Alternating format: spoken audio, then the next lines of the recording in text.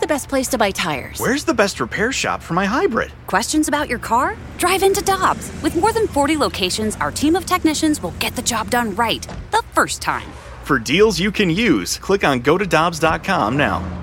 For over 2 decades, E&B Granite has been St. Louis's trusted name for kitchen, bathroom, and outdoor space renovations that are guaranteed to bring new life into your living spaces. Their skilled team will provide you with personalized customer service, fast turnaround times, and prices you won't find with big box stores. Support local and schedule a free consultation at enbgranite.com or call them at 314-645-9300, or better yet, stop by the showroom and explore their massive inventory. Again, that's enbgranite.com.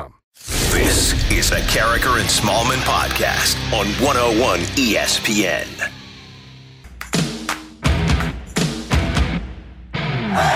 Good morning, everyone, and welcome to Carricker and Smallman on 101 ESPN. It's 7:01. Time check brought to you by Clarkson Jewelers, an officially licensed Rolex jeweler. I'm Randy Carricker, and a happy Friday morning to Michelle Smallman. And a happy Friday morning to Randy Carricker. Hey, I'm ready for the weekend. I have no plans. It's going to be fun. What a long week this has been. Not for me. I don't know. Because I missed Monday. It feels like Thursday for me. That's true. But I forgot you were even out on Monday. That's how long this week has been. It has been long for you then. Yes. Yeah. Thankfully, you got that Monday off, so it's flown by for you. Yeah, the Mizzou is off this weekend. I don't know if the Illini play. Sorry. I guess it matter, they do. Randy? Well, for you it does. Does it? But the Pac-12 is back tomorrow, and I think we might even have a Pac-12 game here on 101 ESPN. Maybe not. We've got SEC, Florida, Georgia tomorrow. We've got Texas A&M and South Carolina. So no late night Pac-12. And you've got Illinois, Minnesota, by the way, 2:30 tomorrow. Good. Beat those Gophers. Is that a rivalry game? No. Okay. It's just a game. It's just a game.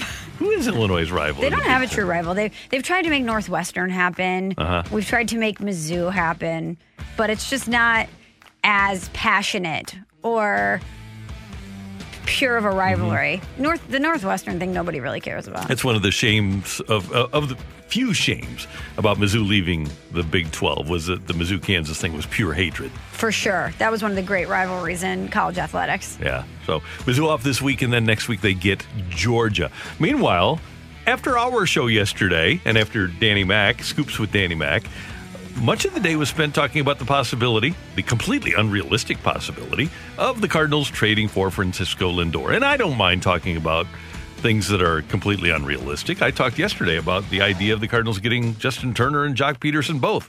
That ain't going to happen either. But I think one of the things we need to do, Michelle, is with a balanced view, talk about what the Cardinals need to do long-term to get better. Because we, I believe, are pretty safe in assuming they are not going to spend $30 or $35 million a year on a free agent. They are not going to trade for Francisco Lindor. That's fun to say, Francisco. They're not going to trade for Francisco Lindor and then give him a contract for $30 or $35 million a year. That's just not the way the Cardinals roll. Different deal with Paul Goldschmidt when you figure you can get him for $23 million a year. And the Cardinals have given up a lot of prospects to get Ozuna and Goldschmidt. That's another reason they won't trade for Lindor. But one of the things the Cardinals need to do better is scout and sign international free agents. Last night, Michelle, the Silver Slugger Awards were handed out. These are the best hitters at each position in baseball. Of the 18 Silver Slugger Awards handed out, how many do you think were international signings by various teams? 18 hitters in baseball, the best at their positions. I would say well over half, right? Correct. 11 of 18 Silver Sluggers were international free agents. Some of them, Donovan Solano, as an example, former Cardinal farmhand that they just let walk as a minor league free agent back in 2011. Marcell Ozuna, they had a chance, a real clear and obvious chance to get Fernando Tatis Jr., and the Cardinals don't have any Silver Sluggers and don't have anybody on their roster where you say, okay, that's a guy that the Cardinals signed and developed and turned into a star. They traded Randy Arozarena, international free agent signing. They traded Adolis Garcia, they had high hopes for at one point, international free agent signing. The guys they have, Jonathan Machado and Victor Garcia, their current international signings that are outfielders, they aren't even in their top 30 prospects. So we talk a lot about evaluation on this show. I believe what the Cardinals need to do is identify and develop more quality international free agents.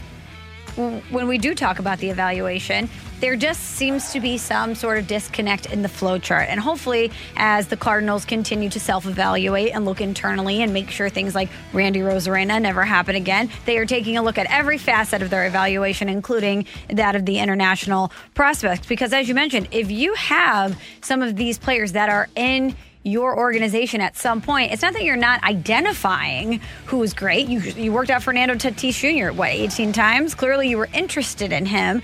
It's who is making the decisions of who to retain and who to let go. Because that seems to be their problem, whether it's Randy Rosarena or Fernando Tatis Jr. or Marcell Ozuna or Solano. The list goes on and on. They can identify players that would benefit them. They oftentimes bring them into the organization, but then they give up on them too soon. And to be fair, Solano has bounced around Major League Baseball for the last 8 years before he got to the Giants, 7 years, and really has come into his own in the last 2 years. But the talent was there, and that's my point. Heck, I look at the Cubs, and the Cubs could be frustrated, but they did win the World Series in 2016. But they had Gleyber Torres, who was the number one prospect in baseball, and they traded him to the Yankees. They had Eloy Jimenez, who they traded to the White Sox in the Jose Quintana trade. The Cubs have had multiple guys that they have turned into really good players. Jorge Soler led Major League Baseball in home runs a couple of years ago. They traded him to the Royals for Wade Davis. So they have developed guys.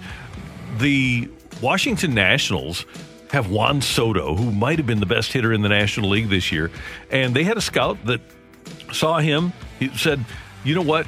I really like this guy. He basically kidnapped the kid, took him into a batting cage in South Florida, and he's got the kid hitting and says, I got to sign this guy. Made an offer to the kid on the spot and signed him, and then walked out. Do we have that? We don't have. Do we have the scout that signed Juan Soto? Let's see if we can. I don't think we do, but it's a great story about how he took Juan Soto into this batting cage, signed him, and then as he's walking out, two scouts from other teams are waiting because they're hearing the ball hit the bat, and he says, sorry guys, I just signed him. And what do you know what they did? Are they like, are you kidding me? They were just kind of like despondent. And one of them actually works for the Nationals now, has come to work for the Nationals. But that's when you know you're really good at your job, that you identify a talent like that and you say, I'm going to corner you in this batting cage until you sign with us. And I don't know if the Cardinals have that guy, but I do know that whoever that guy is, maybe he signed to Rosarena, I don't know, but he's not signing a lot of those guys because they aren't working out for the Cardinals. As we mentioned, the Cardinals have none of their top 30 prospects that are international free agent outfielder signings. None of them.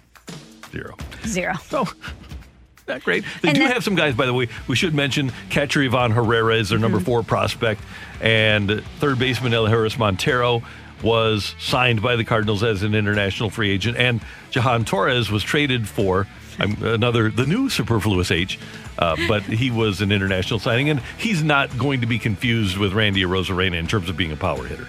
Not many people are at this point. I'm so fascinated to see what Randy Rosarena is going to be next season, and if he's able to maintain even a partial amount of the production that he's had.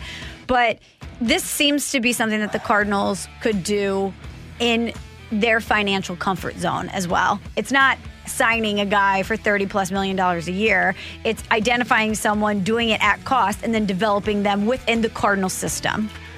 And the Cardinals have done a great job of drafting pitchers over the years. Yes. And they have taken more high-ceiling hitters in the last few years with a guy like Jordan Walker. This year, Nolan Gorman, they've taken a few guys, but those are the American guys. And I'll go back to that statistic, which I think is striking and telling, that of the 18 Silver Slugger Award winners in baseball in 2020, 11 of them came from Latin America and were international free agent signings.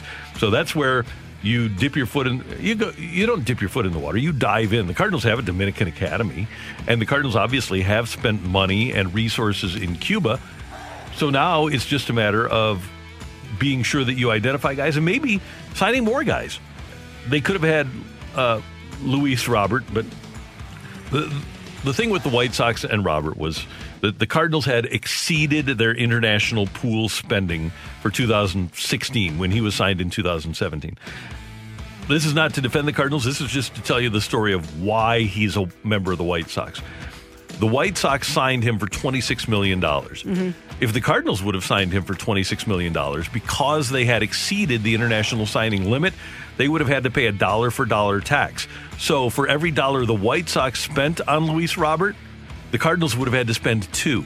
The White Sox get him for $26 million. The Cardinals get him for $52. Oh, yeah. The White Sox up the ante to $30 million. The Cardinals are at $60. And that's why the Cardinals ultimately got outbid, because they were trying to be fiscally responsible because they were working at 50% of the efficiency at that point of the White Sox. And that's because they had signed guys like Garcia and Arozarena and Machado in the previous 2 years. Which is understandable. But some of these other guys on the list, definitely not. No, absolutely. And that's ultimately what it comes down to for the Cardinals. So we're talking about getting better for the future, because I think you and I both agree the reality of the situation is the Cardinals are never going to go big into free agency. I would be surprised in my lifetime if the Cardinals ever sign a player to a $300 million contract, and I'd actually be surprised if the Cardinals would ever sign a free agent to a contract that is beyond $30 million a year. I'd actually prefer that they don't, because the majority of those contracts end up being an issue at some point and end up hamstringing a team and being more of a detriment. You have a very finite window on a contract like that to win, and I think Albert Pujols is a perfect case study for the Cardinals and how that would have worked out for them long term. But with the financial constraints that the pandemic is putting on clubs, they're going to have to be very intentional about how they're allocating their resources. And this seems like a good place to start if you're the Cardinals. And I want to just piggyback on what you said about bad contracts.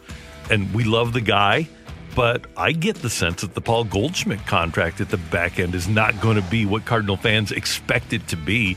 He's not going to be that guy that hits 320 with 30 home runs and 120 RBIs. I'll bet you he's never going to be that guy for the Cardinals. Peak Paul Goldschmidt? Yeah.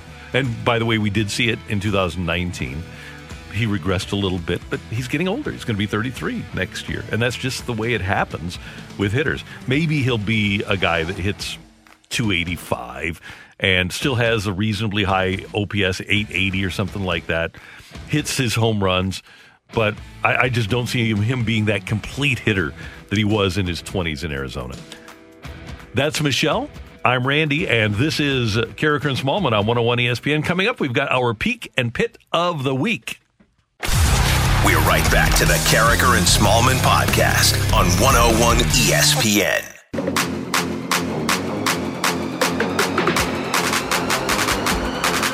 All right, it's time for our Peak and our Pit of the Week. Michelle, this is always fun, and we want people to text in 65780. That's their Air Comfort Service text line, because we want people to tell us what your highlight of the week was and what your low light of the week was. Scott Manziara is going to participate. What do you got? I don't know how you can choose anything as your peak this week other than the weather we've had here in St. Louis. Yeah, good. It has been gorgeous every single day. It's warm, a nice breeze. The trees have completely changed into these radiant fall colors. The sun has been shining. And for a week that had a lot of anxiety and stress for a lot of people, it's been nice to get outside and sit with Mother Nature and get some vitamin D therapy. It's been pretty cool. Yeah, it's been good. Along those lines, that leads to my pit of the week. Oh, no. And that is that since the summertime, I've been trying to get together with Jay Delsing to play golf, our buddy, who's going to join us next week, we hope, to talk about the Masters.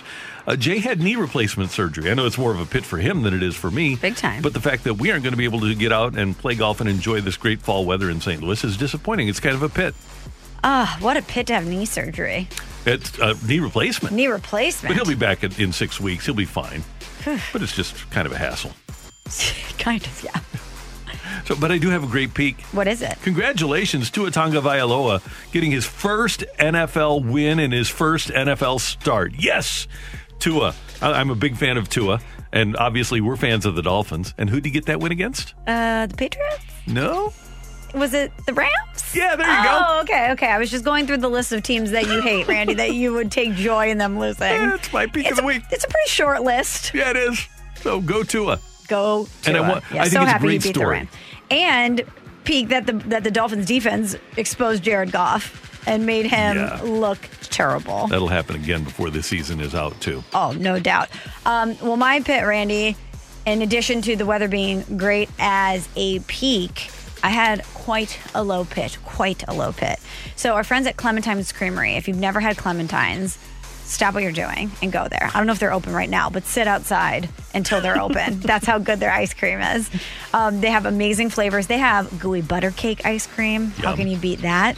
They have alcohol-infused ice cream, boozy ice cream. Where's Clementine's? They have a couple locations, but the one I prefer is on DeMun because I know it's exactly where that is. Close to the studio, close-ish to the studio. And Clementine's was so generous. They have new fall flavors. They sent me a package saying, hey, Michelle, we want you to try our new fall flavors. We know you're a big fan of Clementine's. Reminder to everyone, I'm doing 75 hard, and I can't eat things like Clementine's ice cream.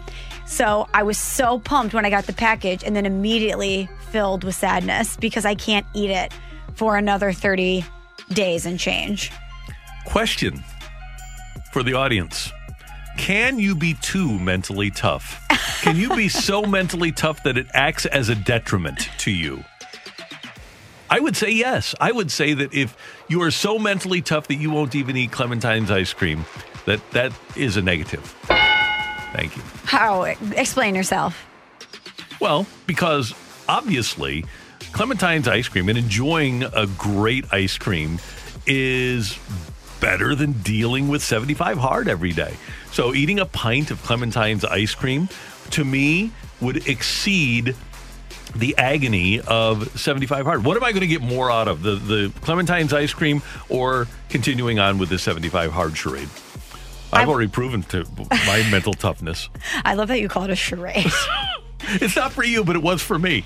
So, yes, I would get tremendous joy from eating the Clementines. I would be so happy. It would be ridiculous, especially after 36 days of not having anything even remotely as delicious as Clementine's ice cream. However, to that end, I've made it 35 days at that point. 35 days. It's not 3 days. It's not even 10 days. You're about the halfway point there. Am I really going to give up on something that I've started? I can't do it to myself. I appreciate your mental toughness, but I think it's getting the best of you. That's all I'm saying. I respect me too much to do that to me. Good play. But it's sitting in my freezer, Randy, and I hear that siren song coming from the freezer all night. I'm thinking to myself, what if I just went in and smelled it? What if I just opened it and took the tiniest taste? Then I'm like, nope, it's cheating. Can't do it. Can't do it. It's cheating. From the 314, Michelle, what's the first thing you'll have on day 76? I want a bagel for breakfast with coffee, and I want pasta and red wine for dinner. There we go. So Penne vodka.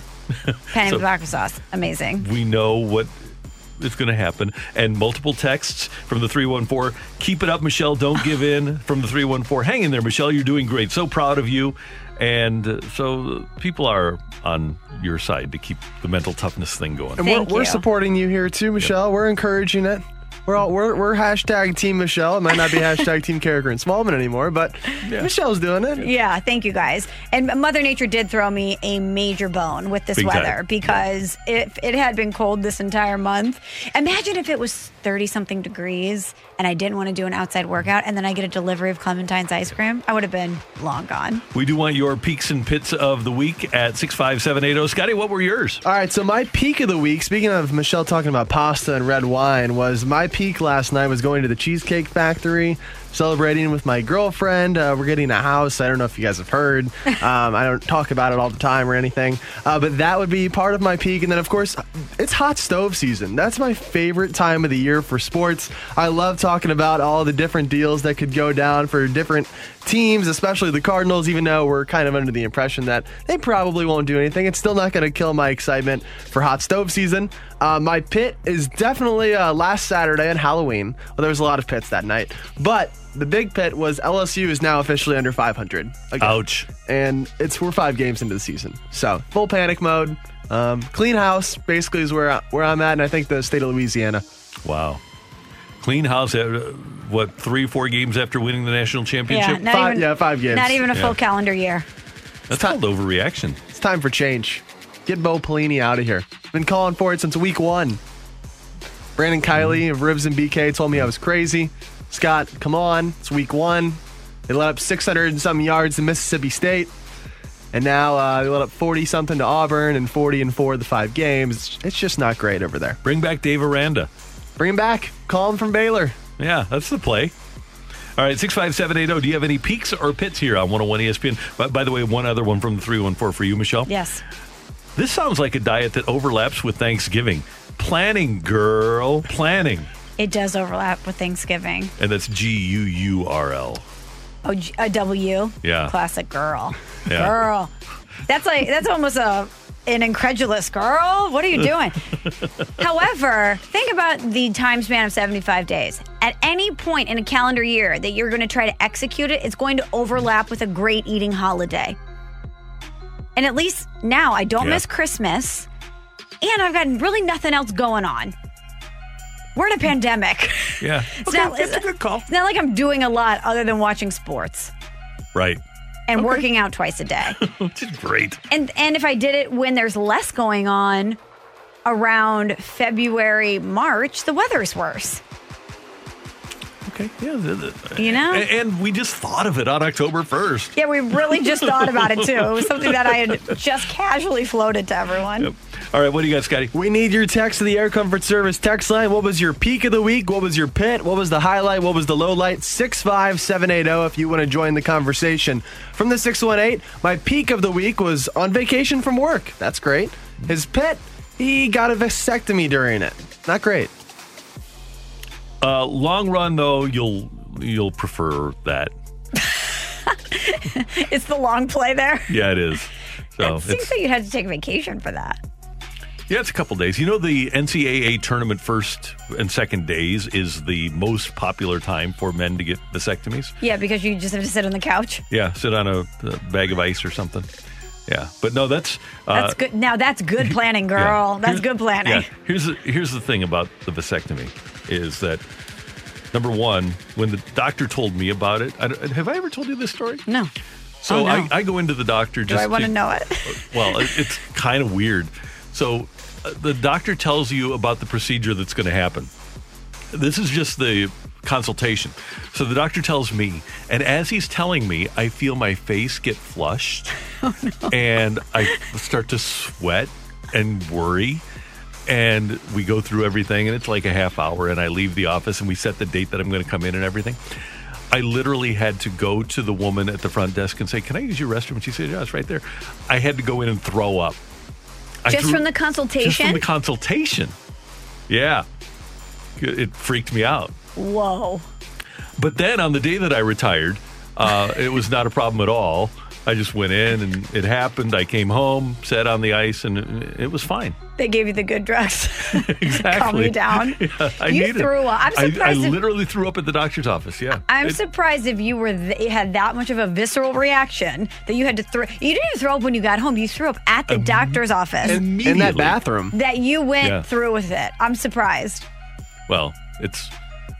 I was mentally tough when I went in afterwards. I wasn't mentally tough in preparation for, but then the day that I went in, it was no problem at all because I had prepared myself mentally. But you can't prepare yourself for a consultation when they tell you what they're going to do.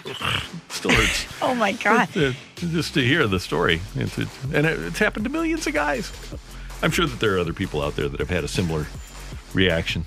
65780 if you have had another reaction to that, please. If you, too, have thrown up after hearing what a vasectomy entails. 65780. 65780. This one comes from the 636. My peak of the week is moving to California for a work assignment for 3 months.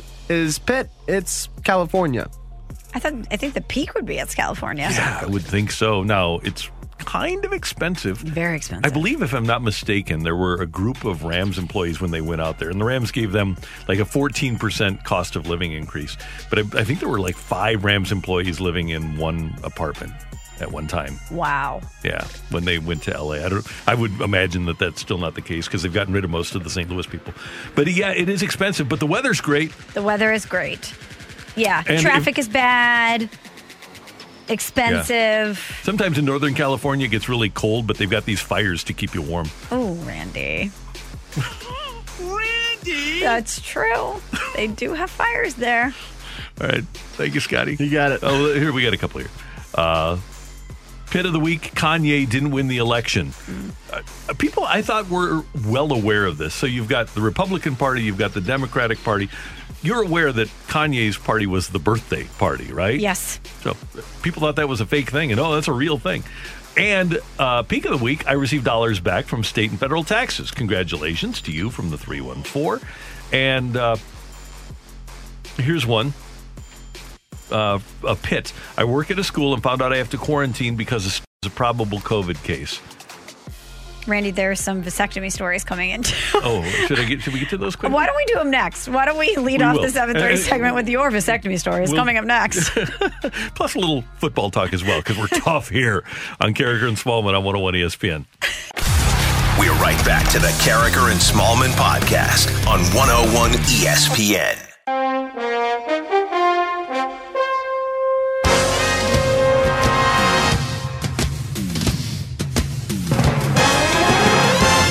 We do have some NFL news and notes for you, but Michelle is getting the giggles over these vasectomy texts, 65780. So I will let you take it away, and I will react to what you say because you think this is very funny, and the men in the audience don't. But go ahead. A lot of guys are going to be listening to these stories driving, clenching the steering wheel. Yeah, not then clinching more than that. Randy from the 217. After getting my vasectomy, my wife and I leave the doctor's office to head home. She hands me her phone to show me a video, and I find out she videoed my vasectomy. The only thing worse than having it done is reliving it minutes afterwards. It would hurt to see. I can't imagine she would do that to you. Are you awake during this procedure? I don't believe I was. No, okay. I don't think just curious. No. But yeah, so you're driving home. You're still feeling the pain. Yeah. Big time. And then you get you have to watch the video? Yeah. As a matter of fact, I can remember starting to count backwards. So no, I was out. Okay. This one's from the 314. I did not get a vasectomy because I watched a video and it made me want to throw up, so I opted out. See, and I did throw up, and I didn't even have to see the video. But I can appreciate where you're coming from, but that's how you wind up with 7 or 8 kids. That's true. From the 618, the day I had my procedure was the first day of new students. The one I had was really hot, and the doctor had to catch her mid-procedure as she passed out. Very memorable. So she was temperature hot, okay? And she passed out. Man, that's for a new either nurse or doctor student to pass out on their first day. It doesn't bode for a great future in the industry. For this one, 314, I was definitely awake during my procedure. I could smell the burning flesh. This one from the 636. I was wide awake during my vasectomy. I taught college football with the doctor doing it, but my head was propped up so I could watch what was going on. So maybe I was, and I have repressed that because I would have had to have been mentally tough. I'm sure that if I was, that I built up some sort of a resistance and I was thinking about something else. This was from the 636. I had a vasectomy done, and still to this day, it freaks me out when I think about it. I can see how people would be freaked out. Now, that's the thing. You just don't think about it anymore. It's rare. It takes a show like this for you to think about it. But I can totally see how, especially thinking about going in, it freaks you out. This one from the 618, Randy. After my vasectomy, I came home. My wife and I had some special time. Not a great idea. Ooh, that's against the rules. The doctors told you specifically, go sit on a bag of peas. You don't do that. You just sit on ice. Ouch. Now, when you're getting frozen vegetables to apply to the area, are peas the best option? Yeah, they are, because they're just dispersion. The most comfortable. Yeah. Yeah, because they're... it's kind of like the mattresses that they fit to your contour. That's what peas do. Carrots do not, for example. So it's not like peas and carrots. There is a differentiation. No, you don't just grab a bag of asparagus and sit on it. You got to get something that. Yeah, we're not talking cauliflower here. No, right. We have to have contour. That's the key. So this one from the 314, Randy. How about this? I was wide awake during my vasectomy and found out mid-procedure that the nurse was the wife of a coworker. How about that? Oh my gosh! That's incredible. Wait, you're married to Richard from accounting? Great. Okay, 2 more. This one from the 618. The first vasectomy I had wasn't bad. When they told me I had to get a second one, that's when I got sick. Oh, my. What's that, like an Antonio Cromartie deal or what? Yeah, that's exactly what it is. Right. Yeah, that's the second. Yeah, that first one didn't take. We're going to try that. That's kind of like the Vladimir Tarasenko shoulder, except in a different situation, which causes different problems. So, yeah, the second one, holy cow. I can't imagine. Last one from the 618. I had to bowl in my team's championship a mere 3 hours after having my vasectomy. Thank God I was still numb at the time, but I woke up the next morning very sore and tender. I'll bet you were very bruised. Yes, that's not the play to go bowling 3 hours after you have this procedure. We have been describing mental toughness in regards to this procedure. That's mental toughness. How dedicated are you to your bowling team that you leave the hospital, you throw on your bowling shirt, you button up, you unzip that bowling bag, and you go out there Ernie McCracken style to try and bring home the W for your team. Yeah. It's bowling balls indeed. Yeah. Marshall Faulk, like 2 weeks after a knee surgery, comes back. By the way, speaking of vasectomies, but anyway, so he comes back 2 weeks after a knee surgery and runs for 77 yards against the Panthers for a long touchdown. So that sort of mental toughness does exist. It does, and our listeners have it. Thank you, Michelle. Oh, let's give you an NFL news and note. Yeah, please. Who's the best wide receiver in the NFL right now? Sorry, I have to put down the text line. Last night. You tell me, Randy. Who do you think? Davante Adams Davante caught Adams. 10 passes for 173 yards, had this touchdown. Here's one for Adams downfield, and a catch, touchdown. Adams has had 3 games with 150 or more yards receiving in this season. And when he's healthy, he makes a massive difference for the Packers. So he started off the season with 14 catches for 156 against Minnesota, had another game where he had 13 for 196 against Houston, and then 10 for 173 last night. And he's only played in 6 of the Packers games. Davante Adams right now is the best receiver in the league. It would have helped them to get another one, but it's not like somebody else like Will Fuller was going to take over as their number 1 option for Aaron Rodgers. And it's when people talk about Aaron Rodgers not having any weapons, he might want more, but he's got some. Yeah, and they were able to get Aaron Jones back off of a calf injury last night. They rolled the Niners 34-17. And I don't feel sorry for football teams very often. I do feel sorry for the Niners because they are defenseless. That's a good team. As Nick Wagner told us yesterday, of the 22 that started in the Super Bowl last February, only 7 were available last night because of injuries, trades, free agent departures, etc. But that team is just a complete mess right now. Another note from our friend Nick Wagner. All of the players combined that were on injured reserve last night, $80.8 million worth of cap space for the 49ers on IR. $80.8 million. And they do have to decide, not only because of performance, but because of durability, whether or not Jimmy Garoppolo is the guy. Yeah. And we talked with Nick about that, but they're going to have to determine, Kyle Shanahan and John Lynch are going to have to figure out whether or not they really want Garoppolo to be the guy, because every season he seems to wind up with an injury. Those are your NFL news and notes and vasectomy notes on 101 ESPN. Coming up, get your text into the Air Comfort Service text line 65780. We've got a game of Take It or Leave It on 101 ESPN. We're right back to the Carricker and Smallman podcast on 101 ESPN.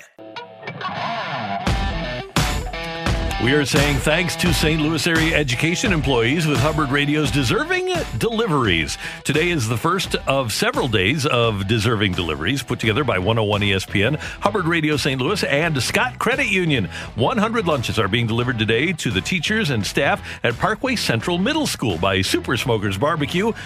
Where is our next deserving delivery headed to next Friday? You can nominate your favorite school staff now at 101ESPN.com. And thank you again to all of the area educators and staff working hard during these extraordinary times. We do appreciate what you do for the children in the area, and you deserve a good lunch. So enjoy that today. Enjoy it, and thank you. We do want your text if you'd like to participate in the fight at 830-65780. Just text the word fight with your name. And you can also send us a text to 65780 for Take It or Leave It. That's our Air Comfort Service text line. Tioli right now. Michelle, one of the misses, because we were talking vasectomies, of course, but we were talking also about the NFL. And Matt Light, former Patriots offensive lineman, said of Bill Belichick that this is just a weird season. He said, this is not the game of football we all know. It's something other than that. Bill Belichick recognized it early on. I firmly believe that. And I think he's building for the time that we can play for a real championship with real players getting after it, fully prepared, getting ready to go. Take it or leave it. If Belichick was playing checkers as opposed to everybody else's chess, his team would be as bad as the Jets right now. Take it. If you were masterminding a way to reboot and be great in a few years, if you were outsmarting everyone, wouldn't Trevor Lawrence be part of that equation? He'd have to be. Or getting a great quarterback, but he's got 2 wins, and there are 7 teams with 1 win. At some point, they're going to have to start sucking.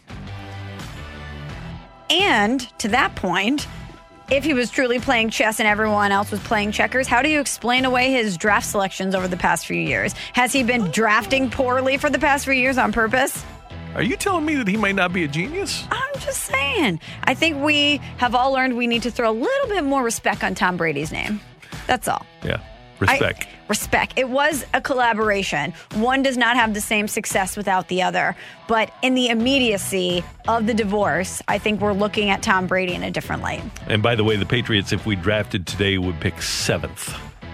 7th. Kind of a no man's land. Okay, Randy, so since Carricker and Smallman is your home for vasectomy talk, I have one more thing on vasectomies. As you mentioned, March Madness, that first round of March Madness is the most popular time for men to get this procedure because they just have to sit and chill at home for a while. Watch basketball. But take it or leave it. Actually, next Thursday, November 12th, would be the perfect day to get it done early in the morning because then you could watch uninterrupted Masters coverage for the next few days. Nice play. If you have the opportunity to make that late appointment to get it done, that would be fantastic. Because I'm imagining, as you said with the P's, that there's a lot of buzzer beaters early on in March Madness. You're fist pumping, you're maybe disrupting things, you're getting too excited. Whereas with the Masters, you can relax, settle in, look at the beautiful, beautiful scenery from Augusta. I got to tell you, that's a great idea. That's a fantastic idea. And one of the other surgeries I had, and I've really only had 3 in my life, and that was one of them.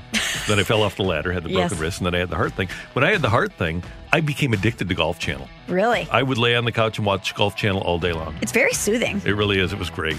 I kind of missed that part of it. That was... You don't need heart surgery, Randy, to just lay around and enjoy the Golf Channel. I know, but I just feel like I have a responsibility to get up and do stuff. I couldn't lay around and watch Masters coverage for 6 or 7 hours like I did Golf Channel in those days when it hurt to walk. Treat yourself. Just say, hey, this is mental health for me. I need to it's self-care. # self-care. I'll make some bonbons. I remember being in high school, turning on going to the website to watch the Masters during class. Oh man, there's awesome. Nothing like it. Yeah, I did that when I was in grade school. Did you? Went to the internet and got my phone out. That's right. Dial up then? So when I was in grade school, they would wheel in these giant tube TVs so we could watch the World Series in October. World Series day games, weekday games. World Series weekday games, and they would wheel in these massive carts with massive TVs so all the kids could watch the weekday World Series games. Best school ever. I think every school did that back in the day. We did not do that during my era. I do remember in grade school. Well, you didn't did you have weekday World Series games though? Even if they did, I'm sure it wouldn't have been allowed. But I do remember in grade school having TVs wheeled into the lunchroom so the teachers could watch the OJ verdict. Oh yeah, that was such a big deal. I remember having that happen too, Randy. Shout out Fairway Elementary School. Really? I'm trying to think of the last time that they had weekday World Series games. I think it had to be in the 70s. You might have been watching playoff games. I was watching playoffs, yeah. I was watching NLDS, San Diego Padres versus the Cardinals. I remember watching that game in the lunchroom. All right, let's get to some Take It or Leave It. 65780 is the Air Comfort Service text line from the 636 in honor of National Nachos Day. Take it or leave it, pulled pork nachos are the best. I'm going to leave that. Oh, go on. Actually, I would prefer... You and I are both devotees of the Blues nachos. I would go with the ground beef. I actually prefer the pulled pork nachos at Busch Stadium Those than are the great. Blues nachos. Yeah. It's right past the team store behind home plate. Mm-hmm. It's all the way against the wall behind the truck that they usually have there, and you have to wait in the line. It is worth it. You get the pulled pork, the chips, obviously, and then you get barbecue sauce and cheese. Then you get a little banana peppers working there, some sour cream. It's great. Pulled pork nachos are, in fact, the superior nachos. I beg to differ. No, ground beef is better than pulled pork. All due respect to pulled pork, which I'm not going to define as bad because there's no such thing as a bad nacho. But Yes, there is. They can get too soggy. Well, And they not fall if you apart. not if you eat them fast enough. I like the soggy ones. Unpopular opinion. But I love the ability to scoop that seasoned ground beef up and then have it on my chip as I devour it. You take all the ground beef nachos and leave the pulled pork ones for me. I have to text my family and tell them, is it national or international nacho day? I think national. I was just fact checking. I'm sure it's a hashtag on Twitter today. Because that's national. nachos. Okay, National Nacho Day. I guarantee you that the most important thing going on in our country right now is that it's National Nacho Day. I've been craving nachos so badly too. Good sheet pan nachos. Oh yeah. Is there any better ground beef than ground beef at the ballpark? Because I swear that is the best ground beef that I ever have on Hot the take. nachos. I don't love ground beef. I don't like it either when I make it. I'm just not a very good cook. Now when my girlfriend make it, it's fantastic, but I don't make it very good. So, Michelle, when you order a burger, is it a ground beef burger? Do you go turkey burger? Or do you go veggie burger? I could go either way. Okay. I prefer. I don't discriminate against burgers, Randy. Okay, I prefer the ground beef, but the rest of my family prefers non-ground beef. So usually when we have them at home, unless I'm doing something special for myself, it's turkey or veggie. This one from the 636. Take it or leave it. The Cardinals will not have a Silver Slugger award winner or Gold Glove winner next season. I will take that. Next season, Yeah. Next season. No Silver Slugger, no Gold Glove. Colton Wong, likely Gone. not with the team. I'm definitely saying no on Silver Slugger. Yadi's gone. Yachty, Tyler O'Neill. Interesting. I'm going to leave it because they're going to go back to the normal voting for the Gold Glove next Yeah, year. And I less don't think they're gonna- metrics. Yeah. This one comes from the 314. Take it or leave it. Unless Mo unearths Pujols 2.0, the Cardinals will not win another title under DeWitt and his model.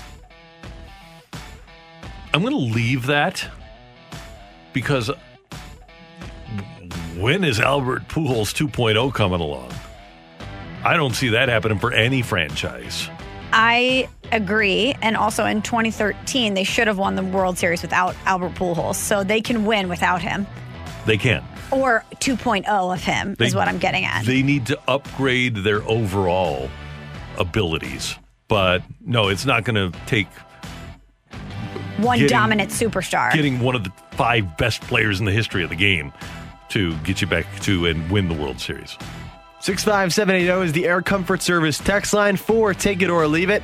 From the 314, take it or leave it, the Cardinals will finish 3rd in the division next year if they make no moves. Who's ahead of them? Cubs, Reds? Yeah, and there's going to be a lot of Cubs changes here. Well, let's wait and see what the Cubs look like before we make this call. By the way, the Reds are not going to have Trevor Bauer Yeah. back, so they're going to look different as well. I don't think the Brewers or Pirates are going to be very good.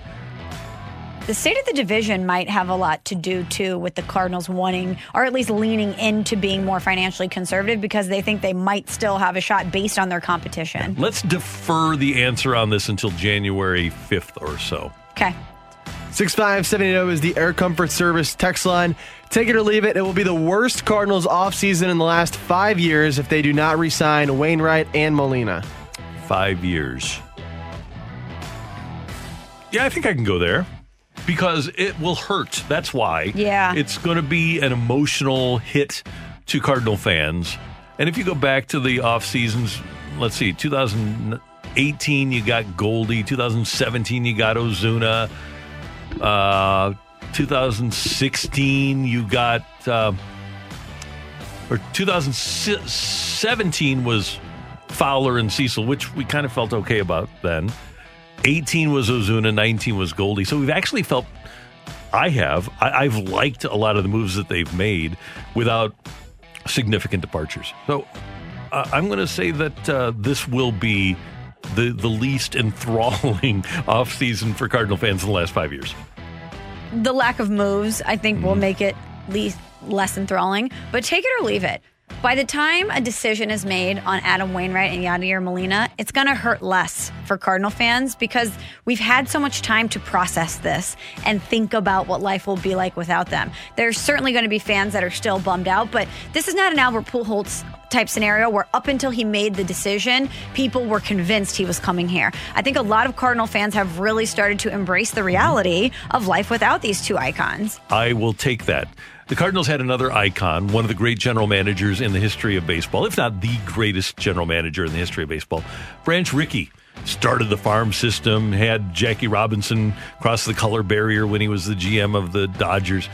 And Branch Rickey said one of his philosophies was, it's better to get rid of a player a year too soon rather than a year too late. Mm-hmm. And I do think that the Cardinals are at that precipice with Molina and Wainwright, that you're playing with fire in terms of their ability to continue to perform at a reasonable level.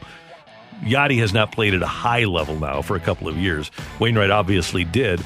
But when you're 39 years old, the likelihood is that your abilities are going to deteriorate to the point where your performance is bad.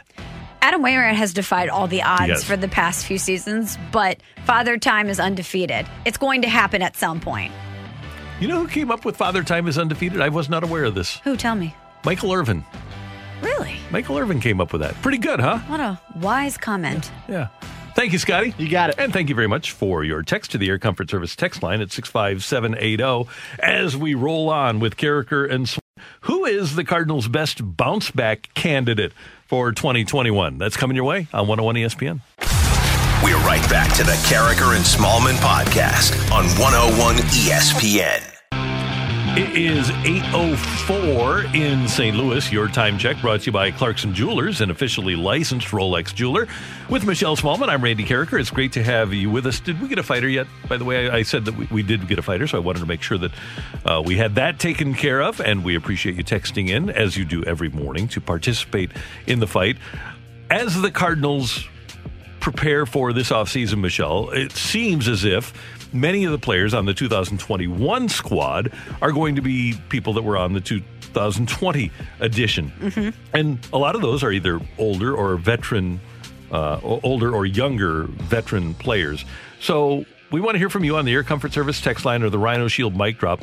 Who is, in your opinion, the Cardinals' best candidate to bounce back and be great in 2021? Anybody on the roster, who is your candidate to bounce back? Not be great, but be more in tune with what they have been throughout the course of their career. Do you have one? I do. My candidate, Randy, for bounce back Cardinal in 2021 is going to be the guy that I picked to be the MVP of their team this season, and that's Paul DeJong. Didn't perform up to expectations. He had the lowest slugging percentage of his career by over 100 points in 2020, Randy. But let's not forget that Paul DeJong also had a battle with COVID. I was reading about it in the newest Cardinal magazine about the toll that takes on people, and we don't know how much that impacted him from a physical standpoint. So I look for a full offseason of Paul DeJong being healthy and hopefully getting back to where he was and where the Cardinals need him to be. Because if Paul DeJong is a 30-plus home run a year guy for the team, that dramatically changes the look of your lineup. Good call. Really good call. My guy in his first year had, his first full year, had an earned run average of 3.34. And then his second full year had an earned run average of 2.75, making 28 and then 33 starts. This year he had a 4.91 earned run average and just didn't do the things that he had done in the past. Only 40 innings this year. He only made the 9 starts. He struck out 49 in his 40 innings. But Jack Flaherty is going to bounce back and be what we know he can be and what he has been so far in his career. There's my bounce back candidate for 2021. Great candidate. Great choice. And I think there are some other choices out there. One of the guys who I still think can get back to a representative level, and it would be a bounce back now from 2 bad years. But I still think a guy like Harrison Bader can be a 265, 275 hitter that doesn't hit for a ton of power in terms of home runs, but is able to hit a lot of doubles for you and slug a little bit. And his peripheral numbers were actually okay. His OPS was 779, but his exit velocity was good. He hit the ball hard, barreled it up for him pretty well. I could see Bader's numbers bouncing back and being representative for a major league center fielder, league average in 2021. The Cardinals are certainly banking on that. John Mozeliak talking in his Zoom to the media about the improvements that he saw in Harrison Bader. And this is someone that they've really put a lot of stock in, that they have not given up on. And you can assume will be back in center field next season. And if they had moved on from a lot of other outfield pieces and Harrison Bader doesn't work out for them, that's going to be another question mark on this organization and on the front office. So they're probably banking a lot on Harrison Bader. Here's a good one from the 314. Carlos Martinez. Now, this would be a bounce back to the form that he displayed in 2017, but he certainly has the ability. We don't know if he has the mental and emotional capacity to be that guy, the health, but the arm is there and the stuff is there.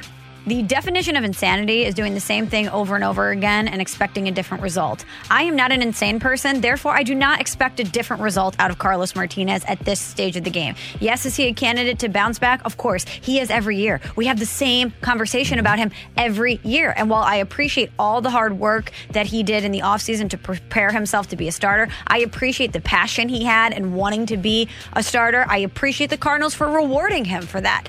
I still got the same result. Regardless of the path it took us there, we got the same result. So if I'm the Cardinals, I am not placing any sort of expectations on him. Do you believe it's impossible for him to bounce back? I don't think it's impossible, but I'm also not going to expect it or predicate my projections of any of my success around him. If I were in the Cardinals' shoes and I could get out from under the contract, I would. Oh, so would I. But can you? What's his value? Nearly nil. From the 314, Alex Reyes, finally healthy and with the potential of a thin pitching staff, I think he'll be called upon to start and succeed. I love that option. I think that Alex Reyes is going to be a big part of the 2021 Cardinals. I love that he got through the 2020 season healthy. I love that they used him in some big spots, and some of his stuff that we saw was electric. I think he's the opposite of Carlos Martinez in my mind heading into 2021, because the questions were kind of similar about the health aspect of this. With Alex Reyes, there were no expectations heading into 2020. It was, hey, this is a player with so much talent and so much potential, but can he stay healthy? And the fact that he's proven that he could stay healthy, shortened season, one season, small sample size, but I do have that hope for him heading into 2020. And Alex Reyes, Michelle, was more of a grown-up at 21 than Carlos Martinez is near the age of 30. And someone texted in and said, don't forget that Carlos Martinez also had COVID. I understand. I completely understand that he dealt with a lot of stuff this season. However, every year it's one thing or another. And I hope that 2021 he's dominant. I hope that. But I also am not going to write it in Sharpie or really depend on it in any way. A couple more texts from the 314. My bounce back candidate is Mike Shildt. I want to see him manage with the urgency he did in 2019, not relying on underperforming veterans and getting DeYoung more rest. Obviously, all of the doubleheaders and all of the COVID issues caused Shildt to manage differently. I do believe that he managed with a level of urgency, but it was impossible to put guys in a position where they could play all of those doubleheader games. Right. And as you've mentioned with DeYoung specifically, that took a lot out of a lot of guys. And he was one of them. But if he's back and healthy in 2020, 2021, then what year is it? I'm with you on Shildt. And then we have one other one. I hope Tyler O'Neill can be consistent. Maybe with the Gold Glove, he'll get more consistent at-bats. That would be great. People want to see him get 500 at-bats. It'd be interesting to see if he could stay healthy, be put in there all the time, if he could lay off the slider, hit right-handed pitching, especially right-handed pitching with a wrinkle. I would be intrigued to see what he's capable of. Here's what I think he is. I think he's Chris Carter, the Chris Carter that played for the Brewers. I think he's, for those that remember Rob Deere, I think he's a guy that in a good year hits 210, 215 for you and hits 35, 40 home runs. Might even lead the league in home runs. That'd be great. But will not get a lot of hits for you. He might be a guy. Remember a couple of years ago when Jed Jerko had 30 home runs and 56 RBIs? That's what I could see with O'Neill, where he hits 35 home runs and drives in 60 or something like that.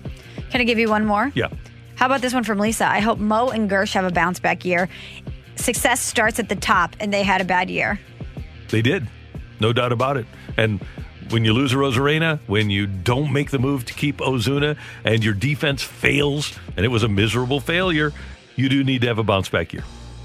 Thanks for your text. We do appreciate them. Good to have you with us on 101 ESPN. Next up, we're going to head to the Blues booth, and Joey Vitale, our Blues analyst, will join us, and we'll ask him vasectomy questions next on 101 ESPN. We're right back to the Carricker and Smallman podcast on 101 ESPN. The Red Sox have brought back Alex Cora, who they parted ways with last offseason because he oversaw a cheating scandal. But they have no trouble with that, so they have brought him back as their manager. We head now to the Brown and Crouppen Celebrity Line. It's Carricker and Smallman, and our favorite guest of the week, Joey Vitale, joins us as he does every Friday. Happy National Nachos Day. How you doing? Hey, Randy. Favorite guest. Do you tell every guest that, or is that just particular to me? I feel honored. This is you, and you should be honored because we have a lot of great guests during the course of the week, but you are numero uno. Man, I like it. I like it. And on Nacho Day, how about that? How do you guys like your nachos? What do you put on your nachos? We've had a debate here. Michelle is a pulled pork devotee. I like mine with ground beef. But you know what? I was a ground beef guy like you, Randy, but I took one trip to Memphis to visit my brother back when I was in high school. He went to Christian Brothers University in Memphis, Tennessee, and they go down there. I'm sure Michelle knows about it. They put pulled pork on it with like cheese and like jalapeno. I'm telling you, it is a game changer. I have to go on Michelle's side on this one. And Joey, also the pulled pork nachos don't get as soggy as the ground beef nachos. Big time. You know, that's another big point because of the shreddedness. They're not as greasy, I feel like. Yeah. That's one good thing I picked up in Memphis. The other thing that Memphis turned me on to, coleslaw on your pulled pork sandwich. Never, ever in a million years thought that was good, but it adds a nice little texture crunch to it and kind of a little tanginess, I think, that kind of balances the BBQ. Yeah, Memphis has done some good things, fellas. Yeah, they have. It's Memphis. Hey, the barbecue in Memphis is fantastic. Rendezvous. Yeah, is Rendezvous still there? Well, that's the one I went to. It was great. Okay, Joey, let's talk a little St. Louis Blues hockey. Jeremy Rutherford had a great piece in The Athletic about Colton Parayko and about him taking over in a leadership role after Alex Pietrangelo moved on to Vegas. What's it like for somebody like Colton Parayko? I don't know if you've ever dealt with this on any team. He's had a longer tenure on the team, but he's younger than a lot of his teammates who have more experience maybe elsewhere. So what's it like to be the alpha in a group that might have older guys in it? You know, it's interesting for Colton because he started so young, and you know he plays so much, and he's such an elite young player, which is not as common for the league. But certainly this situation, I read that article as well. You know, there's speculation. I mean, there's thoughts that will Colton Parayko be the captain? Will he take on a bigger leadership role now that Alex Pietrangelo's up? I mean, certainly you're looking at the next franchise defenseman for the St. Louis Blues. He's going to be around a long time. He's in as elite of a defenseman and growing up. I think he's going to be a Victor Hedman one day. Maybe not as much offensively, but he's going to be as prolific as a Victor Hedman. Give him another 2-3 years if he continues to grow in the way he's doing. So he's got leadership material written all over him. He carries himself very well. He treats all the people around him terrifically. He's a great teammate. He's great to the media. He's terrific to fans. I mean, he's everything you want in a leader. Now, do you throw a letter on him next year? Do you throw a C on him in a couple years? To me, I don't think so. I think that for Colton Parayko, for how young he still is and how much growth he still has, take, for example, just how much he can grow offensively. You know, there's so much more to be seen from Colton Parayko from the offensive side. There's growth on the power play. So his game still has a lot of growth to it. So the one thing I've seen a lot in the NHL is when you give a player like him a letter too soon, it kind of distracts him from the growth individually. So Colton should be focusing on his growth as an offensive player, his growth as a power play guy, his growth of a shooter, more of a shooter mentality. Now, if you throw a C on him and then he's got to start dealing with the media, then it's just maybe too much for a young player to handle. So I like the way that they're progressing Colton Parayko right now. Definitely, I don't think he needs to have a C at this point, and maybe not even an A at this point. But I can see definitely within 2-3 years, you throw an A on his sweater, and then somewhere down the road, guys like Pietrangelo, like we saw with Petro, I think he will be the captain of this organization. Speaking of shooting, Joey, one thing that was mentioned in the article, too, was his slap shot. Do you think we might see an increase in those opportunities for him?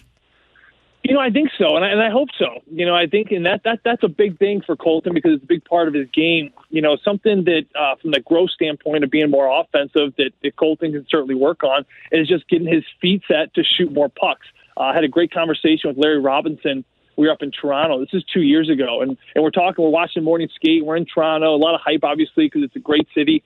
And Larry Robinson and Chris Kerber and I were talking about Colton Parayko as he was taking one-timers in the morning skate. And I think Chris Kerber asked him, he said, why can't he just shoot the puck more? You see it in practice. I mean, it's scary how hard he shoots. And Larry Robinson made a great observation. He goes, sometimes in games, his feet aren't ready to shoot. Meaning when he gives the puck off and then he's waiting for it to come back, his feet aren't in a shoulder wide stance apart, knees bent, ready to one-time the puck. Sometimes he'll give it and he'll get it back, but his feet are like pointed at the net or his feet are pointed in some other direction.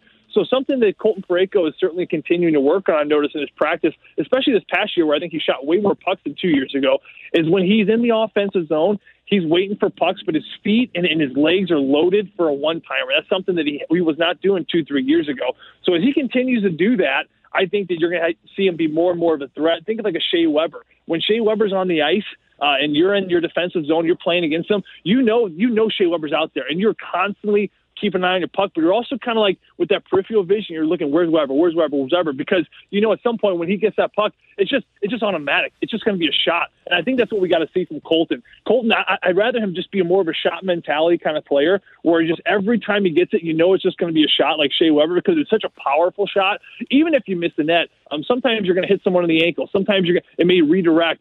You're going to put the fear of God into the goaltender every time you shoot it as well. So I love to see him become more of a shot mentality because he has a very Shea Weber-like shot to the point where I think in a couple more years as he continues to grow, I think he's going to be the guy at the All-Star competition, these hard shot competitions. Wow.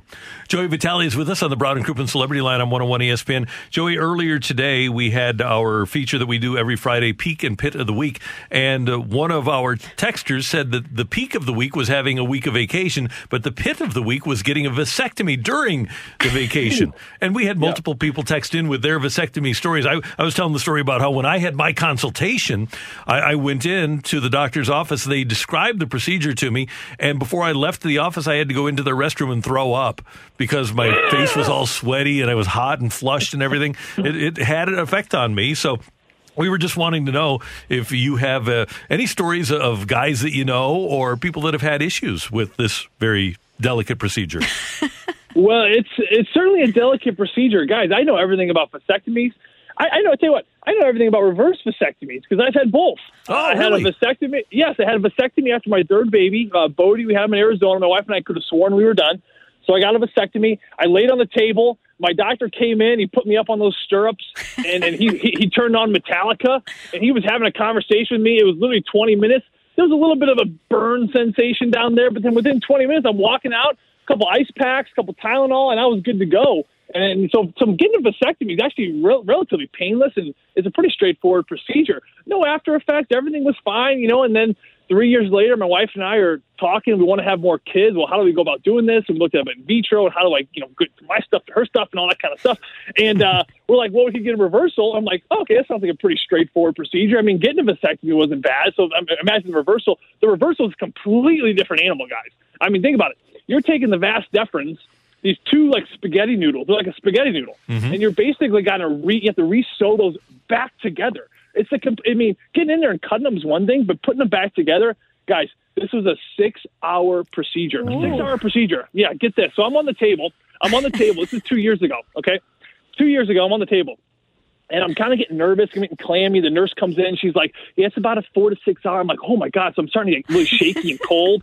And all of a sudden, and this is a true story, the curtain opens up like, shling, and it's my scrub nurse. And she's like, Joey? And I said, hi, how you doing?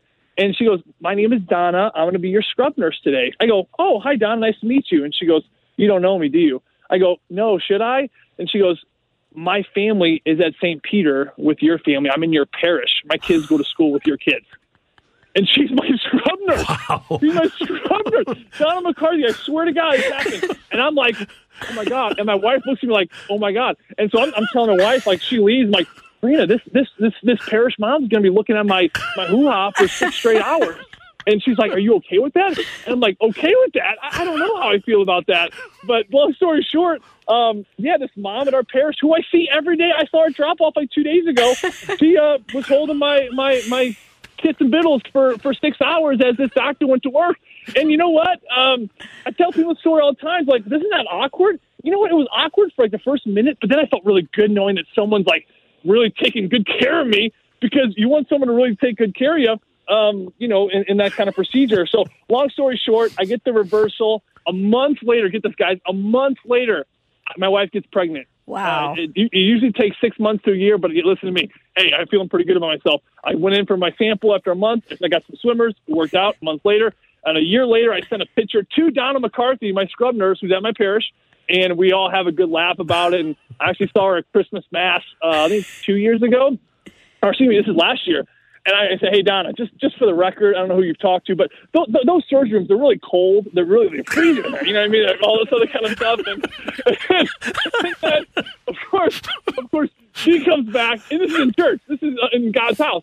And she's like, Joe, just so you know, we actually, when you go into surgery, they pump like heat into your body to keep the blood flowing really fast. So she's like, and she kind of winked at me. She's like, you're probably okay. I'm like, okay, just in case you talk to anyone at like a book club, a parish book club, or you guys ever, a women's wine night at, the school, just so we know, I felt cold. But long story short, it worked out well. I got our 4th baby, little birdie. She's almost 8 months old. So God bless the doctors and vasectomies and reverse vasectomies. And now I got to get snip, snap, snip, snap. Now I got to get re-snipped. So that's somewhere down the road, too. Joey, I have so many follow-ups here. I want to circle back, though, to the first procedure. Were you nervous when the doctor cranked Metallica to get going on the procedure? I mean, when I heard "In Tonight," I was like, whoa, this is like kind of nervous, but I'm like, maybe he's so relaxed, like, this is kind of a good thing. But yeah, he literally like, so where are you from? I'm like, oh, St. Louis. I was like, oh, how many kids you got? And he's literally like snipping and burning and singeing. It's a little nerve wracking, but then like at the same time, you're like, well, we're having this great conversation. So, I mean, it's kind of in passing. So maybe it's a pretty straightforward procedure. So I felt kind of good about it. And he did a great job. When you hear that song now, Joey, did the sensations come back? You know what? A little bit every time. Yeah, a little. Yeah. Well, I'm not gonna get into too much detail, but I didn't do what I was supposed to do leading into the procedure. Randy probably knows what I'm talking about. Mm-hmm. So we had to waste like 20 minutes, like for nurses to do that, and that was probably the most awkward part. So whatever the doctors tell you to prep before you go into surgery, just do it, because it's a lot less awkward if you do it right. Yeah, absolutely. That's great. Hey, we're so happy that the reversal worked. I'm going back to the spaghetti noodle, and just think about that. Think about a spaghetti noodle that in the bowl that comes apart. It's what the doctors do is phenomenal. Medicine is amazing. Oh my gosh, Randy, it really is. I mean, you think of a spaghetti noodle, you're right, but I'm not talking like a solid spaghetti noodle. It's a hollow one. It's hollow, so I think it's called a bucatini. You ever see bucatini? Yeah. Yes. Michelle, you probably know that. It's basically it's spaghetti with like a hole in the middle. So that's what your vas deferens is. So they cut it, and then they got to repair it. They got to go back in there. They got to cut it, and they got to find the sample. So they got to make sure it's the sperm's in there and all that good stuff. And then they have to basically sew the interior, like the hollow part, and then the exterior. So there's actually two sewing. And this is a spaghetti noodle, folks. The goggles on this guy, he had like magnifying, like beer goggles. They were so thick just so he could actually see what's kind of going on.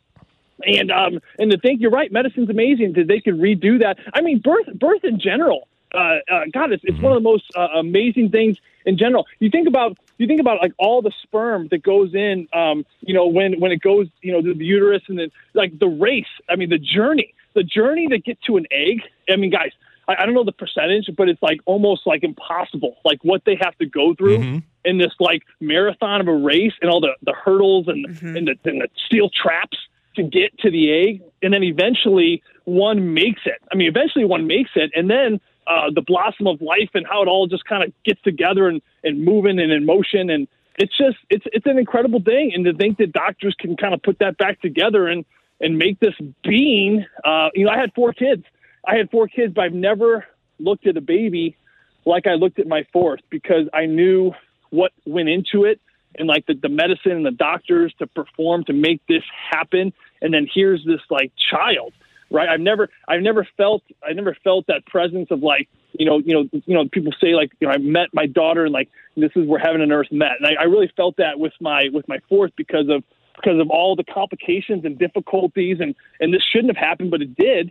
It's an amazing thing. And I can go on all day about the reproductive system and different facts and factoids about fertilization. I do on the broadcast when the Blues are getting their butts kicked every now and then. So if you ever listen to some games, you really get into it pretty deep. Joey V, see, conversations like this are why you're our favorite guest. See, I have a reputation to uphold, and I'm going to try to do that every week with you guys. So thank you. You're the king. Have a great weekend. We'll talk to you soon. Thanks, guys. Have a great weekend. All right, brother. That is the great Joey Vitale with us on 101 ESPN. Are you surprised at all that we heard what we heard for the last 10 minutes? Absolutely not, because whether it's nachos, St. Louis Blues hockey, or vasectomies, Joey Vitale brings it. Brings it every time. And I also, just before we wrap up, want to give another shout out to Donna. Oh, yeah, strong. And the fact that they, as Joey said, we're in the house of God. He's looking across the aisle, and Donna gives him a head nod. Right. We've got the fight coming your way next on 101 ESPN. We're right back to the Carricker and Smallman podcast on 101 ESPN. Welcome to the fight on Carricker and Smallman. In the red corner, Average Joe Listener. And in the blue corner, the undisputed king of morning drive. Please welcome Randy Carricker.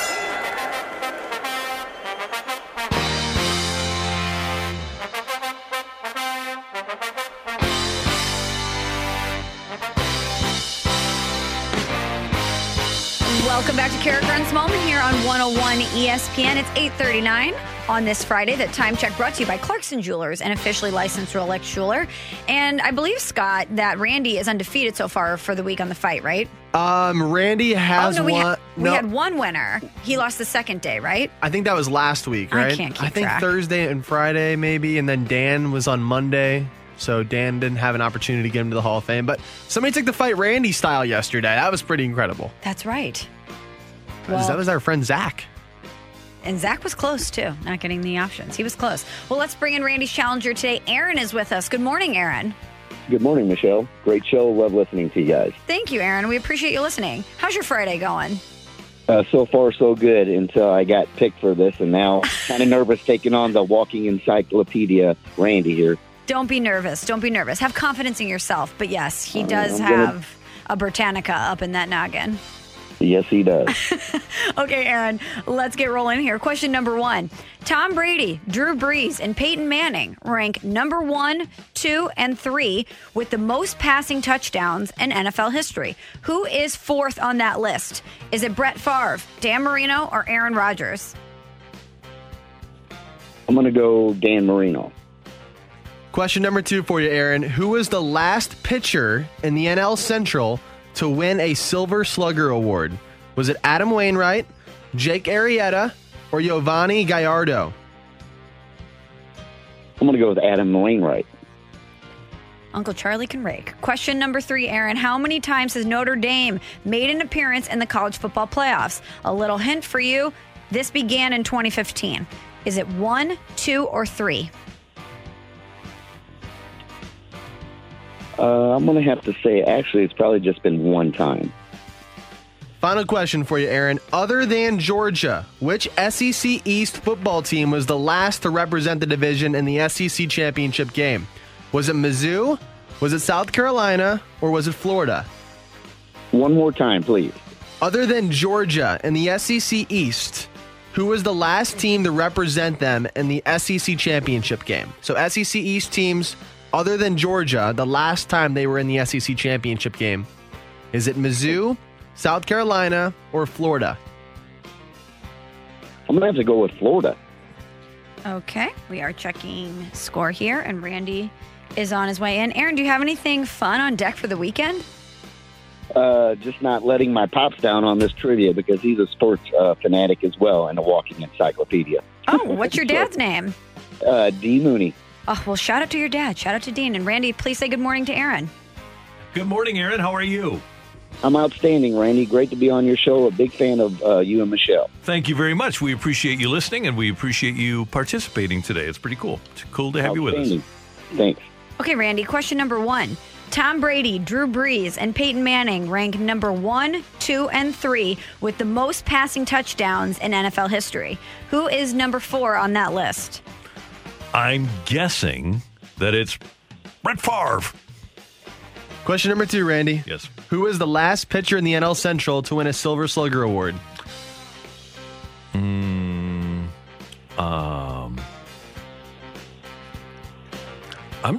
I'm going to go local. I know Waino won one in the last few years, so I'm going to go with Adam Wainwright.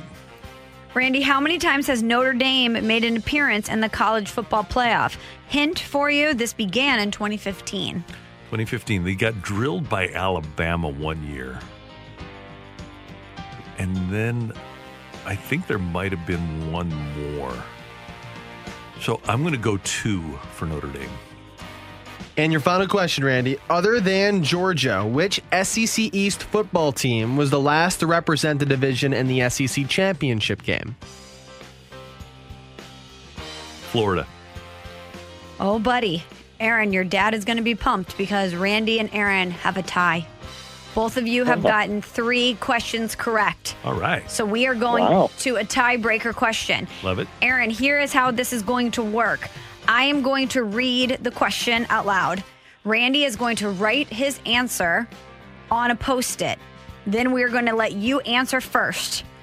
Whoever gets it correct or as closest to the pin wins. But we are going to put a time limit on to make sure that no one is Googling anything. So we're going to say, what, guys? 10 seconds, maybe? Okay. Outstanding. That'll work. Okay. Sounds good. All right, here is the tiebreaker question. Gentlemen, how many stolen bases did Lou Brock have in his career?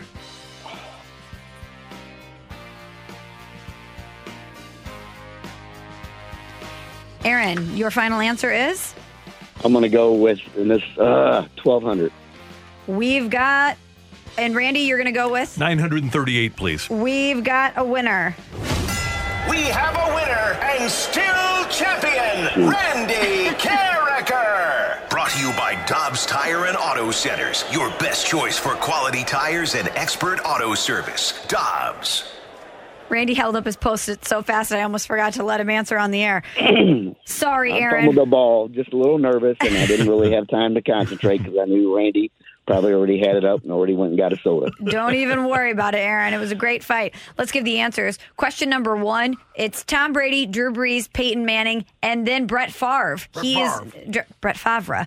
He is number 4 on the list for most passing touchdowns in NFL history. The last pitcher in the National League Central to win a Silver Slugger Award was Adam Wainwright in 2017.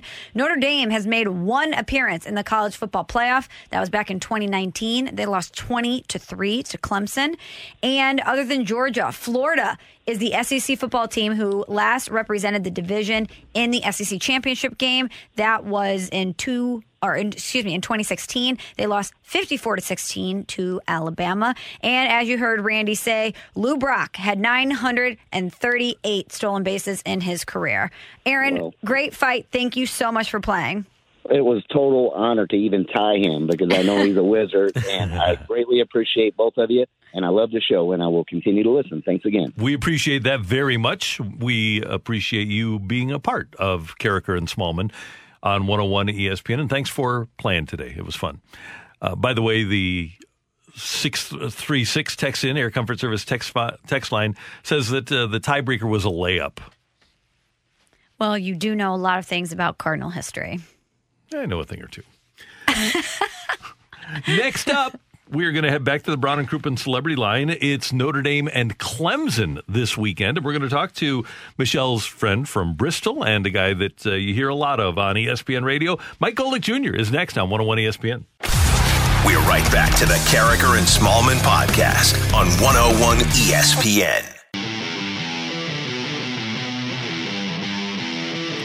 Michelle Smallman, Randy Carricker, 101 ESPN. It is Carricker and Smallman, and we go to the Brown and Crouppen Celebrity Line. And Michelle always has stories for us about what happened at Bristol when she was there, and one of her favorites there was Mike Golick Jr., who joins us on 101 ESPN. Mike, it's great to have you with us. Thanks for coming on. Thanks for having me. I am terrified about what stories Michelle might have told you guys. All good things, Mike. All good things. Don't you worry. So, Mike, in the break here, we were practicing saying Uiagalelei. We are trying to get DJ Uiagalelei's name correct because we want to show him the respect that he deserves. But is it safe to say that after this game this weekend, a lot of people are going to be pronouncing his name correctly? Yeah, I think we're all getting a great education, Michelle, for what's going to come next year, because what we saw already through one game when he had to step in against Boston College and threw for 350 yards and a comeback win was a star, like a guy who NFL scouts already rave about as maybe even a stronger arm than their current starter, Trevor Lawrence. So, yes, DJ Uiagalelei is going to be a household name, and we are all getting a master's class in pronunciation now. And there's no doubt when you go from Deshaun Watson to Trevor Lawrence with, by the way, the quarterback that came here, Kelly Bryant, in between, and with Uiagalelei on the way, Uiagalelei on the way. Dabo Swinney's got it going at that position at Clemson, doesn't he? He does. I mean, throw Taj Boyd in the mix as well on the back end, who only had basically every meaningful passing record at Clemson with some of the freak wide receivers like DeAndre Hopkins that we're seeing in the NFL. That lost Clemson offense is always going to have a place in my heart. But you're right. Dabo's had to darn near every position besides offensive line. It's been remarkable what Clemson has put together as a run, and it's an incredible challenge for Notre Dame this weekend. This is what you want. So, Mike, we had ESPN college football analyst Barrett Jones on the show yesterday, and we, of course, asked him about this game. And we're going to go a little Last Dance style on you here. We're actually going to play you the clip of what he said because we want to get your reaction to it. But when we asked him about the game, he picked Clemson, and here's why. I'm kind of in the camp that Notre Dame is criminally overrated every single year, and I think this year is no exception. So he finished out saying this year's no exception. He thinks that Notre Dame is massively overrated, but this seems like a good opportunity for a Notre Dame program that a lot of people might have some questions about if they can be a football playoff team to answer some of those questions. And I took that personally, if we're going to keep the Last Dance elements up on this one right now, me laughing at my iPad. You know what, and this has become the interesting part about this weekend, Michelle, is the conversation around Notre Dame ends up getting to a fever pitch like this with a lot of people on the outside of the program because they're scared. It's like the worst thing in the world. I've seen more from Clemson people breaking down Notre Dame's strength of schedule on the other side. But this is a game, if you're Clemson, you should walk in expecting to win.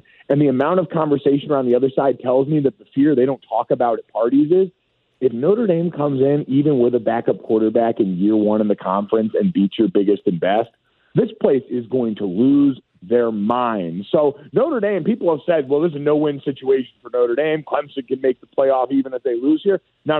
Notre Dame can't lose here in this situation because we either win and get to walk all over everybody or we lose and we're in the same place everyone else believes we are before, which is varying degrees of overreacting to the Notre Dame overrated thing. So I'm kicking my feet up and I'm excited about this one. Mike, I look at Brian Kelly and he has adapted somewhat, but the template for Notre Dame is still there from when you were there, isn't it?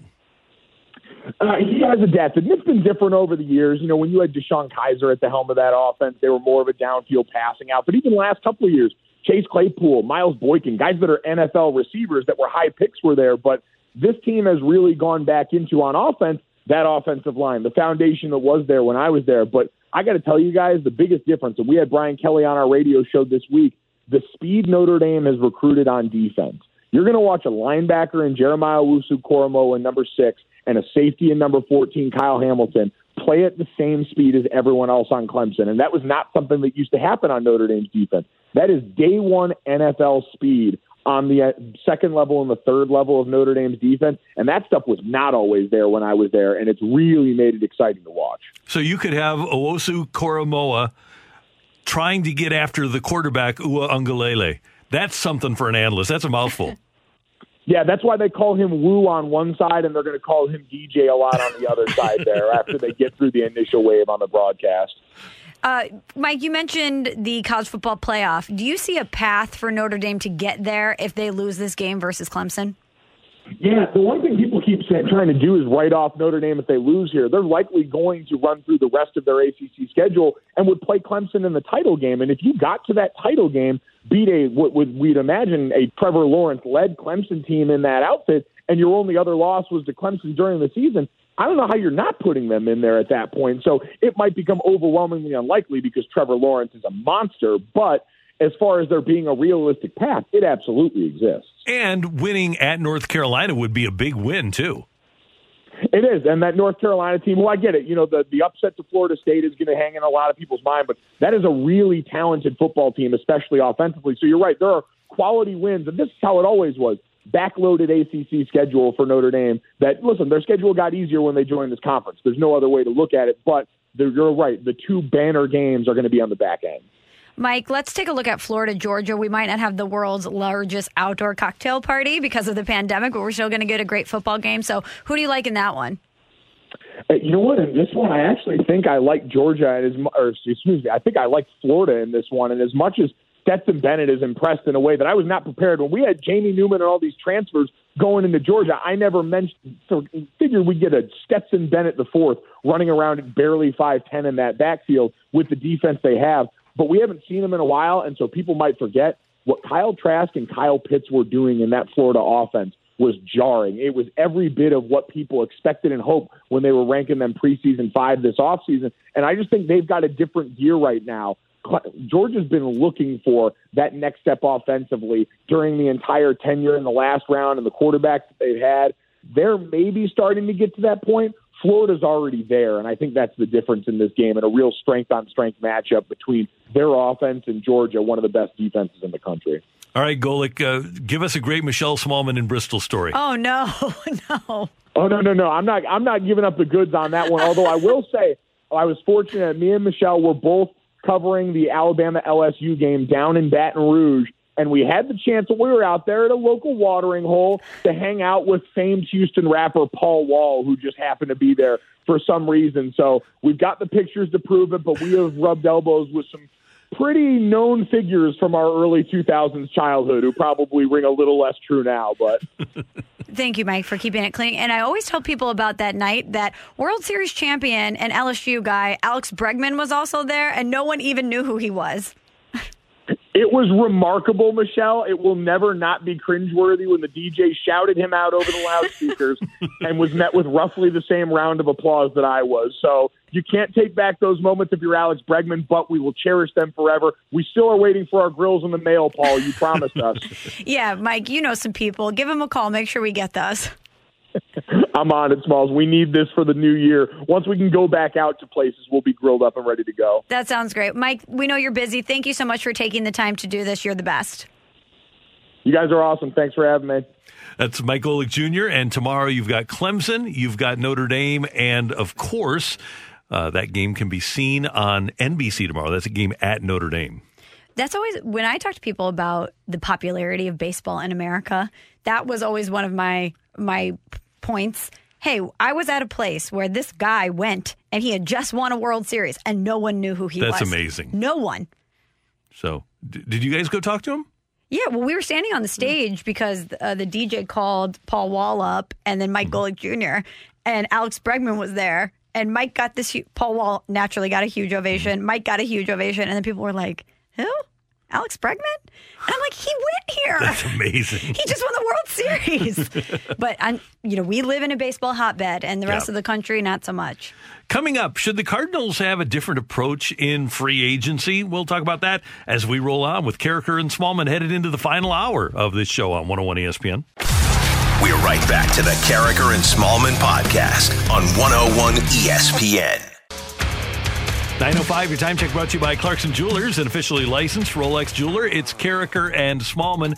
And Michelle, Derek Gould had an interesting comment on how the Cardinals view players with long-term contracts. He said they see it as a guarantee of lots of money and a lack of flexibility for years to come, the out years, as they call them. Whereas the shorter-term deals, if they don't work out, they can move on quicker. And we've talked before about how The Cardinals look historically at the back end of those 7, 8, 9, 10-year deals, and 100% of them have not worked out. They just have, whether it's Alex Rodriguez with a 10-year deal or Albert Pujols, and you've got the current ones, but we'll have to wait until the back ends of those work out. But the Cardinals, I think with good reason, because they are, at the end of the day, running a business, are reticent to give those 10-year deals.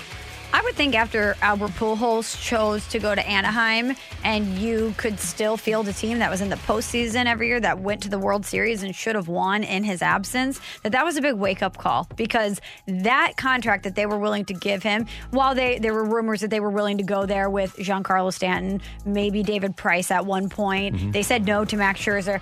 It seems like they're pretty judicious when they think about those big contracts, but looking at the way that not only Albert Pujols has played out, but the other ones that they might have had their hands in, I would not want to go that way either, especially for a team that, whether fans want to hear this or not, is competitive every year, isn't tanking. And I wouldn't want to be tied up long-term with one contract on a player that I know for at least a couple years on the back end of that is probably not going to be very productive for me. No, I like the Cardinal approach. They just need to come up with another superstar somehow. And what they did with Goldschmidt should be the template for what they do. And their goal, as we know, and it's the Dodgers' goal, and the Red Sox try to do it this way, the Yankees now, when you look at their young core, you try to develop a young core and then supplement around them. The Yankees did that when they acquired Giancarlo Stanton and when they signed Garrett Cole.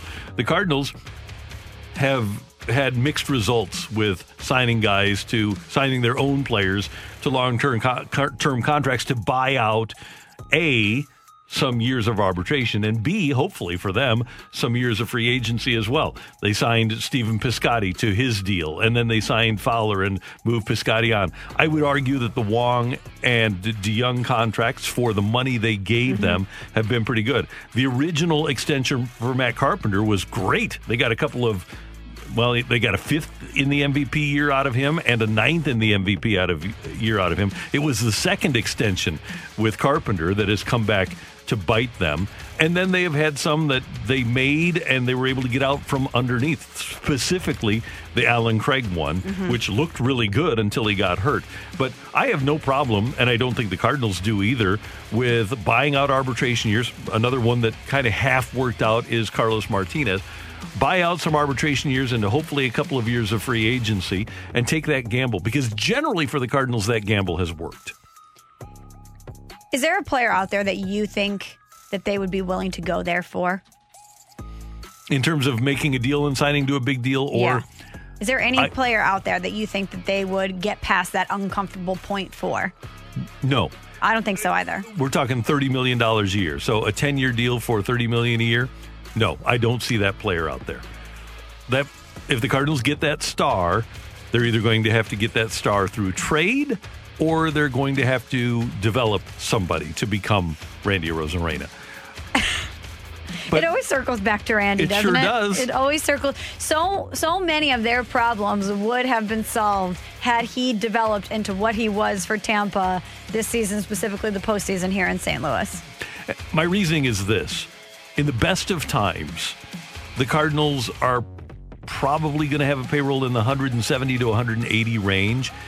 And philosophically, they believe it'd be difficult to build a team of 24 guys for $140 or $150 million. If you go out and get Mookie Betts at $35 million a year, okay, you've got that player who's great in right field. But what they want to do is build a team that has great depth, because now you need essentially a 30 to a 35-man roster. And the Cardinals don't have the Dodgers or the Yankees payroll. They just don't choose to have that payroll. And so if the Dodgers add Mookie Betts, they can have a $30 million Clayton Kershaw. They can have a very expensive Justin Turner making $20 million a year at third base. They can have Seager making $10 million. They can have those other guys. If the Cardinals have that payroll, they're going to have a lot of guys that are making $1 million or $2 million rather than those other guys that are making $7, $8, $9 million. or 10.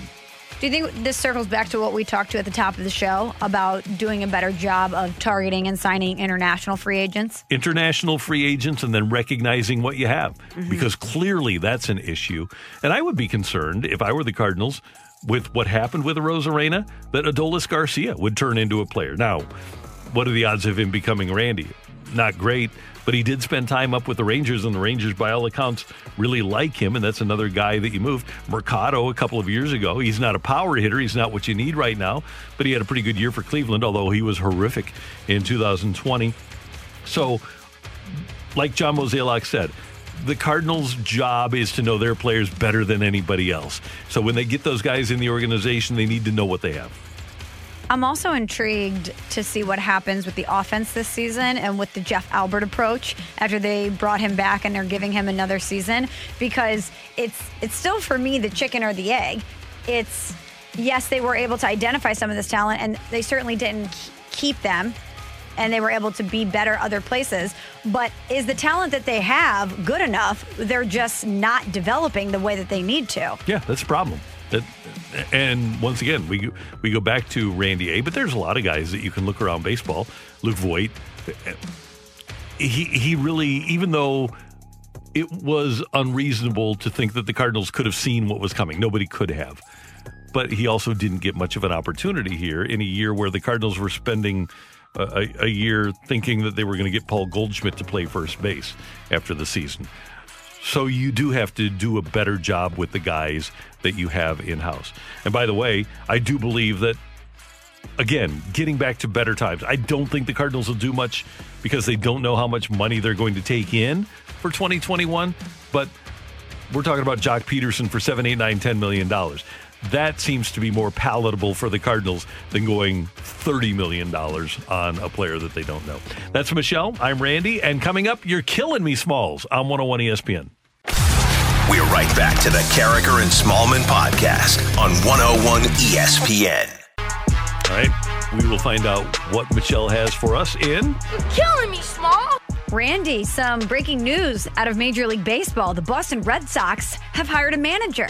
They have. I know they wanted to give somebody new an opportunity, so I'm sure that's exactly what they did. No, Randy. They went back to Alex Cora, who, mutually parted ways with the club amid the sign-stealing scandal. They're all about the second chance or the third chance in Boston.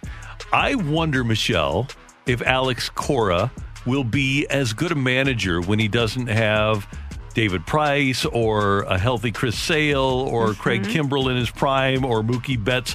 I wonder if his managerial effectiveness will equal what it was in 2018 when they won the World Championship. I think there's one way they can do it. What? Cheat. Yeah, I kind of was thinking that too. Maybe if they could alert who's ever in the box of what pitch might be coming. Yep. So, you know what? I'm okay with these guys getting second chances, but at the same time, they're basically being, Hinch and Cora are being rewarded for cheating. They virtually had to pay no price at all. You just got some time off. Yeah. Back in the game. 60 games. On a shortened season. You're back in the game, back making very good money, and seemingly absolved from what you did.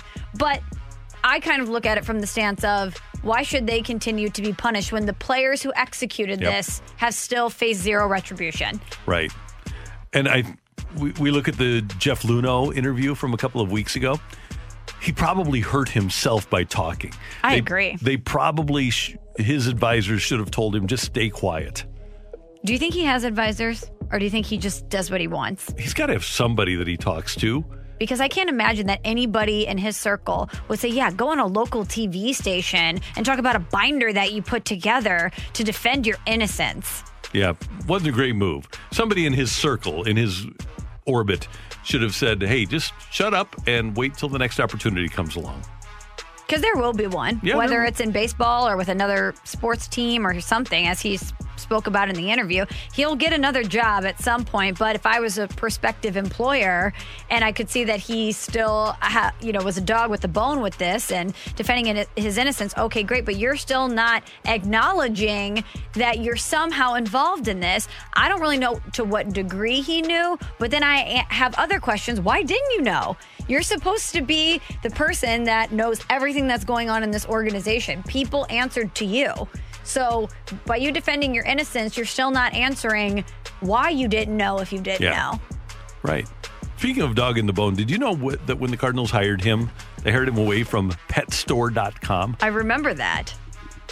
Because PetStore.com. I wonder, you may know this, how did he even get on that path to go from PetStore.com to Major League Baseball? Probably sent an email. I don't know. But remember, Gersh sent an email to Mo. And he wasn't in the baseball industry, and Mo liked what he saw and hired him. A lot of people are getting hired that way in baseball. The analytics people that they are really smart, they just get in touch with somebody and say, hey, I'm really smart. So to all you people out there listening who've always wanted to get into sports, find some email addresses. Right. Fire off some emails. And what Gersh said is that he used every combination, like he used John.Mozeliak or J. Mozeliak or Mozeliak J or whatever. He used all the different ones, and one of them was right. I wonder which one was right. I mean, I don't want to reveal his email address, but I wonder which combination. How many times did he have to go through? Was it the third time? Was it the 15th time? How many combinations did he have to go through until he found it? I would say that probably within 5. Yeah, it's probably not that difficult to figure out. For me, it'd be within 2. For your email address? Just for logically taking the approach, okay, I'm going to guess what a company's email address combination would be. For me, it'd be in the first 2. Or you could probably Google it and find it. Probably, When I was a producer, I would do that a lot. Yeah, I would Google, Kevin Ibach, Tampa Bay Rays email address. And a lot of times it comes up. Sometimes it's on the team website. Yeah. I wonder if you even tried that first. You're killing me, Smalls. Well, Randy, another manager back in baseball is obviously Tony La Russa, back with the Chicago White Sox. And when Tony was hired, one of the main conversation points about him was how is he going to adapt to this young, fun team? How is a tried and true baseball guy like Tony La Russa going to adapt to guys like Tim Anderson? Well, Tim Anderson was talking last night about Tony La Russa, and he had this to say. He said, quote, "There's been a lot of news saying that we might not get along. Hopefully we can get along and can continue to do what the ultimate goal is, to try and win a championship on the South Side. I'm just ready to pick his brain and learn the knowledge. Just try and have fun with it if he allows that." So far, so good, right? Mm-hmm. How about this? "I won't change my style the way I play for Tony," Anderson said, laughing. This is from ESPN.com. "That won't happen. I will continue to be me. I always have and I always will be. We'll see what happens, I guess, if I do a bat flip." And Tony, if the bat flip takes place within the passion of the game, he doesn't want to see a bat flip when you're down 12-2. But if Tim Anderson hits a game-winning home run and bat flips like he has, Tony's not going to have any problem with that at all. They'll get along fine. As he said, Tony, in his press conference when he was hired, if he can tell it's genuine and in the moment, it's not going to be a problem for him. By the way, Anderson said this when he was announced as a Silver Slugger Award winner. He was doing a post-game. And I saw a tweet that he says he's still looking forward to talking to Tony. So I'm sure Tony probably wants to connect with him soon, especially after these comments. But I just thought that was an interesting stance to take. I appreciate him for wanting to genuinely be himself and continue to play the way that he does. But he pretty publicly drew a line in the sand saying, I know the way that you might want me to play the game, but I'm not going to comply. Well, he'll play the game, but it's just a matter of if he plays the game the right way. Tony won't be bothered by the ancillary stuff if he's doing it in a winning environment. Tony can handle that. He handled Eckersley, shooting the gun at people that he struck out. And he can handle a fun guy as long as the guy is playing the game the right way. And I think Anderson will. Anderson's a good player. He is. And here was his last quote about Tony La Russa. He says, I'm going to ask him, how much have you been reading? A lot of people have been saying we're not going to get along. So I'm going to ask him, why do you think that is? He says, I'm excited about it. Hopefully we can turn this negative around into a positive. Keep moving, keep enjoying the game, keep having fun with it. You can get sidetracked with what the ultimate goal is. And that's where I think both of them are like-minded. They know what the ultimate goal is. Regardless of style or flair or dramatics, they both ultimately know what the final end goal is. That's the bottom line. That's always the bottom line for Tony. You're killing me, Smalls. And finally, Randy, the NFL has fined the Raiders $500,000 and their head coach, John Gruden, $150,000 in the wake of what the NFL has described as repeat offenses against their COVID-19 protocols this season. They're also stripping the team of a 2021 sixth-round draft pick following Trent Brown. He violated various aspects of the COVID-19 guidelines, and the Raiders in some hot water for not listening to the NFL. Well, Michelle, as you know, the NFL is a league of rules. Yes. And they abide by those rules, and they stick with them to the letter of their guidelines. So it doesn't surprise me at all that a team would not abide by the rules and then be punished because, hey, do as I say and as I do. And obviously everything we've ever seen from the NFL is that they set guidelines and then they abide by them. Yeah, of course. They have integrity that way. Can't even get that one out. So, first of all, $500,000 is nothing. A sixth-round draft choice is nothing. $150,000 for Gruden. He's making $10 million a year. Yeah, no way. Big deal. So don't worry about COVID. You've already had it. Just move on. And I wonder, I feel bad for Trent Brown. I would think that somebody should be fined for giving him an IV where air got into his bloodstream. Shouldn't that be finable more than violating COVID protocols? I wonder what he's going to have to say about this. Yeah. So, and by the way, he's like 360 pounds. He's a guy that when we talk about underlying conditions to have COVID be really bad for you, he seems to have all of them. He's 360 pounds is generally going to be obese, right? Even if you're athletic and in good shape. I think so. And I don't know if he's in that great of shape.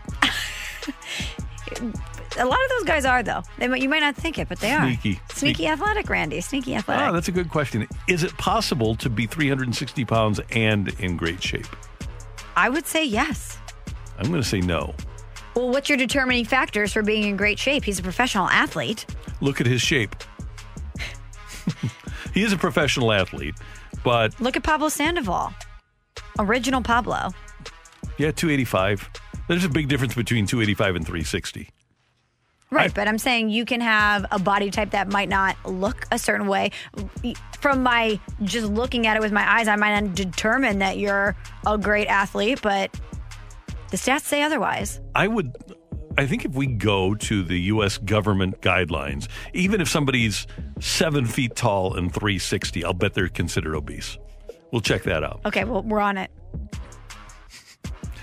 Coming up next on 101 ESPN. And thank you, Michelle. That was great. You're welcome, Randy. Do we have faith in the Cardinals picking the right player to improve themselves in 2021? Or have we lost that faith? Have they lost the benefit of the doubt in evaluating talent? That's next on 101 ESPN.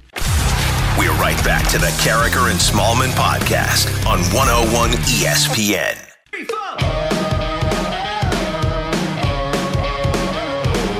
All right, we need to get to the Cardinals here because I am on record as saying I think the Cardinals are going to punt 2021. I don't think that we should even really concern ourselves with the Cardinals going out and finding players to help them contend for a world championship in 2021.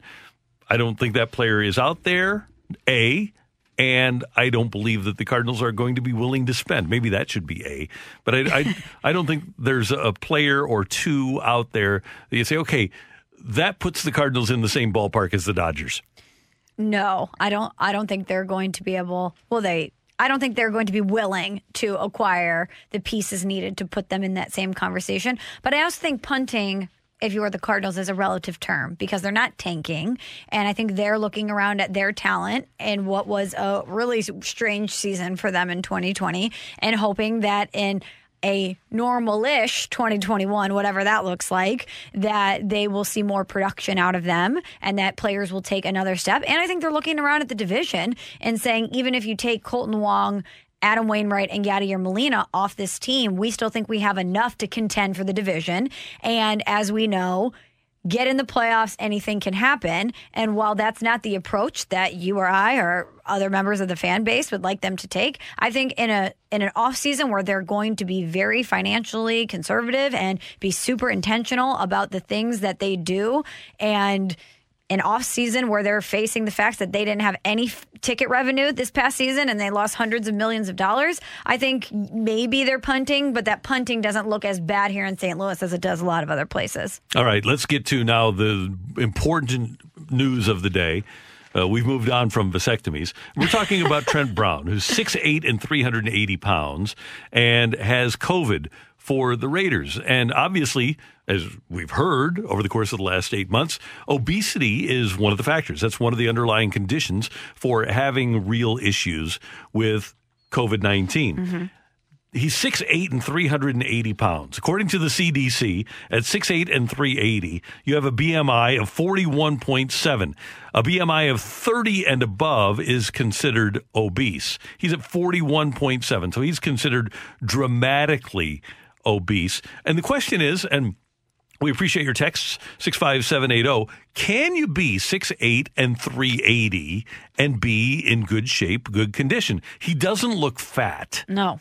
We get a text from a listener who points out, says, I'm 355 and work out every day and run almost every day. Ran an 8:45 mile the other day. So that person is clearly in good shape and good condition in terms of being able to run and work out. But is 6'8" and 380 safe for a guy like Trent Brown? So the question is, can you be obese and in good shape? That's the question. And I would say yes. He's a professional athlete. This is somebody that works out for a living. He conditions and trains his body for a living. And with that training probably comes a lot of eating to be able to have that weight and be able to throw it around for his job. But I don't know if the weight necessarily diminishes your athletic skill set. And there might be a difference between being in good condition and being in safe condition. Because we saw Corey Stringer, about the same size, who died of heat stroke on a football field. And we've seen other big people that have passed away prematurely because of, in part, their size and their girth. There's a guy like Shaq, 7'2" and 325, who, when he was playing, when he played for Orlando, he looked svelte, but he was 7'2". This guy is 6'8". I wonder if 380 is a reasonable neighborhood to be in from a safety perspective. So this coming from the 636. Professional bodybuilders on those scales are morbidly obese according to BMI. It's a horrible measure of physical fitness. Okay, that's I can buy that. I could buy that too. Because you see a guy like him. I would think that Orlando Pace played at 6'7" and 310. I'll bet if we do that calculation for Orlando, they would say that he's obese, and he could have been a power forward in the NBA. Right. So, what about Aaron Donald? Somebody texts in. I wonder where he would fall in on that range. And he's about 6'2", 285. So let me check here for Aaron Donald. 6'2" and 285. I'll tell you what his BMI is in 1 second. Here we go. Boom. Calculate. He has a BMI of 36.6, so he would be considered obese. There you go. And that guy does not look obese to me. No. So I guess the CDC BMI measure is probably something to not take into account.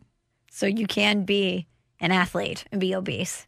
Clearly, I would guess that most NFL linemen would be considered obese by this scale. I still don't think that 6'8" and 380 is probably where you want to be, though. That's all I'm saying. He could probably afford to drop a few biscuits. How many pounds is in a biscuit? For him, 10. Because he has the basket of biscuits. I've never heard that, drop a few biscuits. I love that. Well, he's a biscuit away from 390 is what they're saying. It's 101 ESPN. It's great to have you with us. Coming up, we've got the crossover with Dan McLaughlin. Scoops with Danny Mac coming up at the top of the hour. We're going to cross things over with him next on 101 ESPN. We're right back to the Carricker and Smallman podcast on 101 ESPN. Danny Mac getting ready for Scoops with Danny Mac. What are the, we were just talking about the NHL and the Tokyo Olympics. And the NHL having their games on NBC. Right. So they can't go too far. They would have to end their season when they normally do, right? The NHL would, if they're going to be able to televise all of their games. That's the way I look at it. I mean, your postseason would at least be then. Now, I guess you could negotiate something differently. I'm not sure NBC would want to do that, but you come down to where the money is really made. It's with your television contracts and your in your local TV deals. So, yeah, they're going to be up against it for sure. The Olympics start on July 23rd. So the NHL would probably have to finish when they Mid-July. usually do, or early July, maybe. Yeah, but I would think I'm trying to buy as much time as I can. Yeah, but the other thing is with NBC, and I'm sure their array of networks, they're going to have things like swimming championships and gymnastics championships, stuff that's already baked into their schedule as they prepare for the Olympics that start on July 23rd. Yeah, I don't have an answer for that. I would just say that when you're looking at these sports, I would imagine hockey is up against it. The NBA is finding out they're up against it. Now they're going to come back before Christmas because of the television money. You got to wonder, at some point we're going to have to get some kind of answer or direction from Major League Baseball on a designated hitter, or what are we leaning towards for a season? Now, I get it. It's tough to say because we just don't know, but you're just trying, all these sports, you're just trying to buy time. It was like we were talking about with college basketball yesterday. Can you buy more time? I mean, some of these teams are going to be starting up in, what's today, November the 6th, so 20 days. You got college basketball going on in the height of what is the second wave of COVID hitting, where it's exploding around the country. So, what if you got through December, January, and you started in February? Probably could be done. Truncated season, but get the NCAA tournament in, which is what you want if you're college basketball and the NCAA. Especially after you missed one. Yeah. Yes. Big money. Big money. Doesn't that seem like forever ago? Yeah. When the NCAA tournament should have been? It's March 12th is when sports essentially shut down. Yeah. And that seems like a decade ago. It really does. I can't imagine how they're going to get some of this stuff in, but they're going to have to. Yeah. ESPN reporting that the NHL's minimum number of games would be 48, and they've done that before. Yeah, strike seasons, lockout seasons. Yeah, so they could pull that off, but the key is going to be getting it started by probably mid-January. And some teams have voluntary workouts, players skating anyway right now. But I would think that are any teams doing that though? Several teams are. That's according to Greg Wyshynski. I would say. If I'm a player, I'm sure in a normal season, you're like, okay, I'm 2 months out. I got to be in this kind of shape. I'm 1 month out. I got to be in this. 2 weeks out. Now I'm amping it up. That's hard from a player's perspective because I don't think you want to max it out and all of a sudden you're not sure when you're going to play. You're trying to maximize your body as much as you can. Just try to stay in shape. That's exactly the key, right? Yeah. But figure if they would play 16 games a month, which is more than one every other day, and you go from mid-January to mid-February, mid-February to mid-March, mid-March to mid-April, that's normally where they start the playoffs anyway. So I would think that at the very latest, you're talking that third week of January to get started for an NHL season. And you'd have a ton of games. Be fun to watch. Yeah, I mean, it'd be condensed. I went through those lockout seasons working for the Blues, and they were fun. I mean, I don't know if it was fun for a player. It's a playoff schedule for the whole season. I was listening to Joey Vitale the other night, and I guess it might have been on a show, and he was saying players really don't want to practice.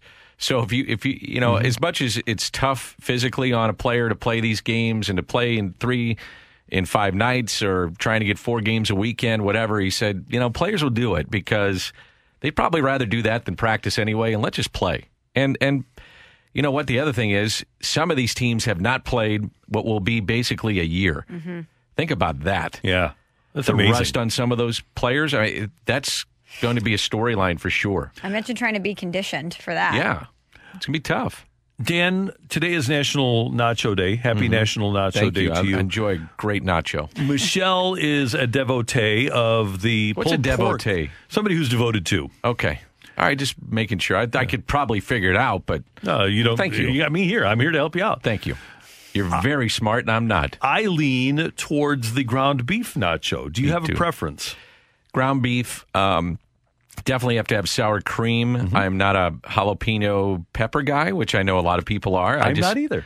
I'm really not a spicy food guy because I start getting the sweats going, and it's just an ugly situation at the table. I don't like to sweat in my food. It's just bad. I understand. And so I will put the sour cream. If you got some kind of little goofy sauce, there's just some sauce I kind of like on it, but not a lot. Definitely sour cream and then the ground beef. But I do like a pulled pork on there too. Oh, yeah. Load it up, Nice. baby. Yeah. I saw my kid one time, and I could kill. If he's listening right now, I still want to kill you, and I love you. He's one of my best friends in the world. So they were playing Little League Baseball. And we would always take our kids out for like a pizza afterwards or go get some ice cream. We just try to make it fun. So he calls me up. He says, hey, can I take Luke out to go, go get something to eat? Yeah, sure, whatever. And they're probably 8 years old. So at the particular restaurant, there was a thing of peppers. Some of those places have peppers. And he says to the kids, have you guys ever had a pepper? And my son said, well, no, I don't think I really have. You ought to try one. And they did like a bet. And he's a fun guy. He said, you got to bet this thing. So my son, trying to be the tough guy, has this, comes home, and the minute the door just goes like that and closes, starts crying. I call up my buddy. I said, what in the hell have you done to my son? He's like, well, I had a little pepper contest. I said, a pepper contest? What are you doing? So we looked for milk. I looked on the internet. What do you do to get rid of the pepper heat flashes? Drink milk. Okay, so he's pounding milk. It made it worse. Oh, no. It was the worst night of his life because of those peppers. Now he won't eat a pepper. What kind of peppers were they? Do you remember? I think just like the jalapeno that they put. Those seeds, if you get a jalapeno seed, that's what he does may have it. had that, Michelle. Ooh. That one may have gotten, just fixated in the throat or the stomach or something. It was... Yeah. But we laugh about it now. Yeah, but he will not eat a pepper. When I order nachos from an establishment, I order them without jalapenos. I like banana peppers on my nachos. They aren't as hot, are they? No. A lot of people do that. I miss the old ballpark hot dog, and I miss the old ballpark nachos. That's me Michelle's too. nachos. Yeah. Right behind home plate, past the team store, they have the Yeah. pulled pork nacho stand. Love it. It is not a game unless I get some pulled pork nachos. Look, in my line of work, Michelle, it's not an easy place to go to eat because it's too good. Like where we are, we have behind us, we've got the Chinese place. So sometimes if you want some Chinese food, you go there, you go down there, you can get the baked oven pizza. Then you got anywhere you go, you got the hot dogs, you got the nachos. So sometimes you get there and you're just like, okay, I don't have time. I'm going to get something. Got a lot of variety, but none of it's any good for your diet. Section 135 down the first base line.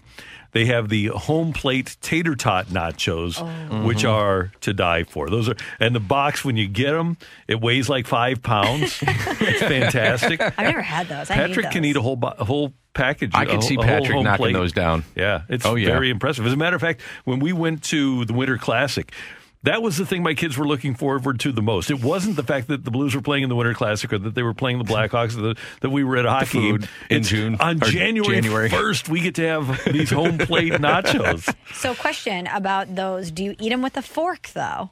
You can. At the end, you can scrape it up. You nailed it, yeah. You can't leave anything.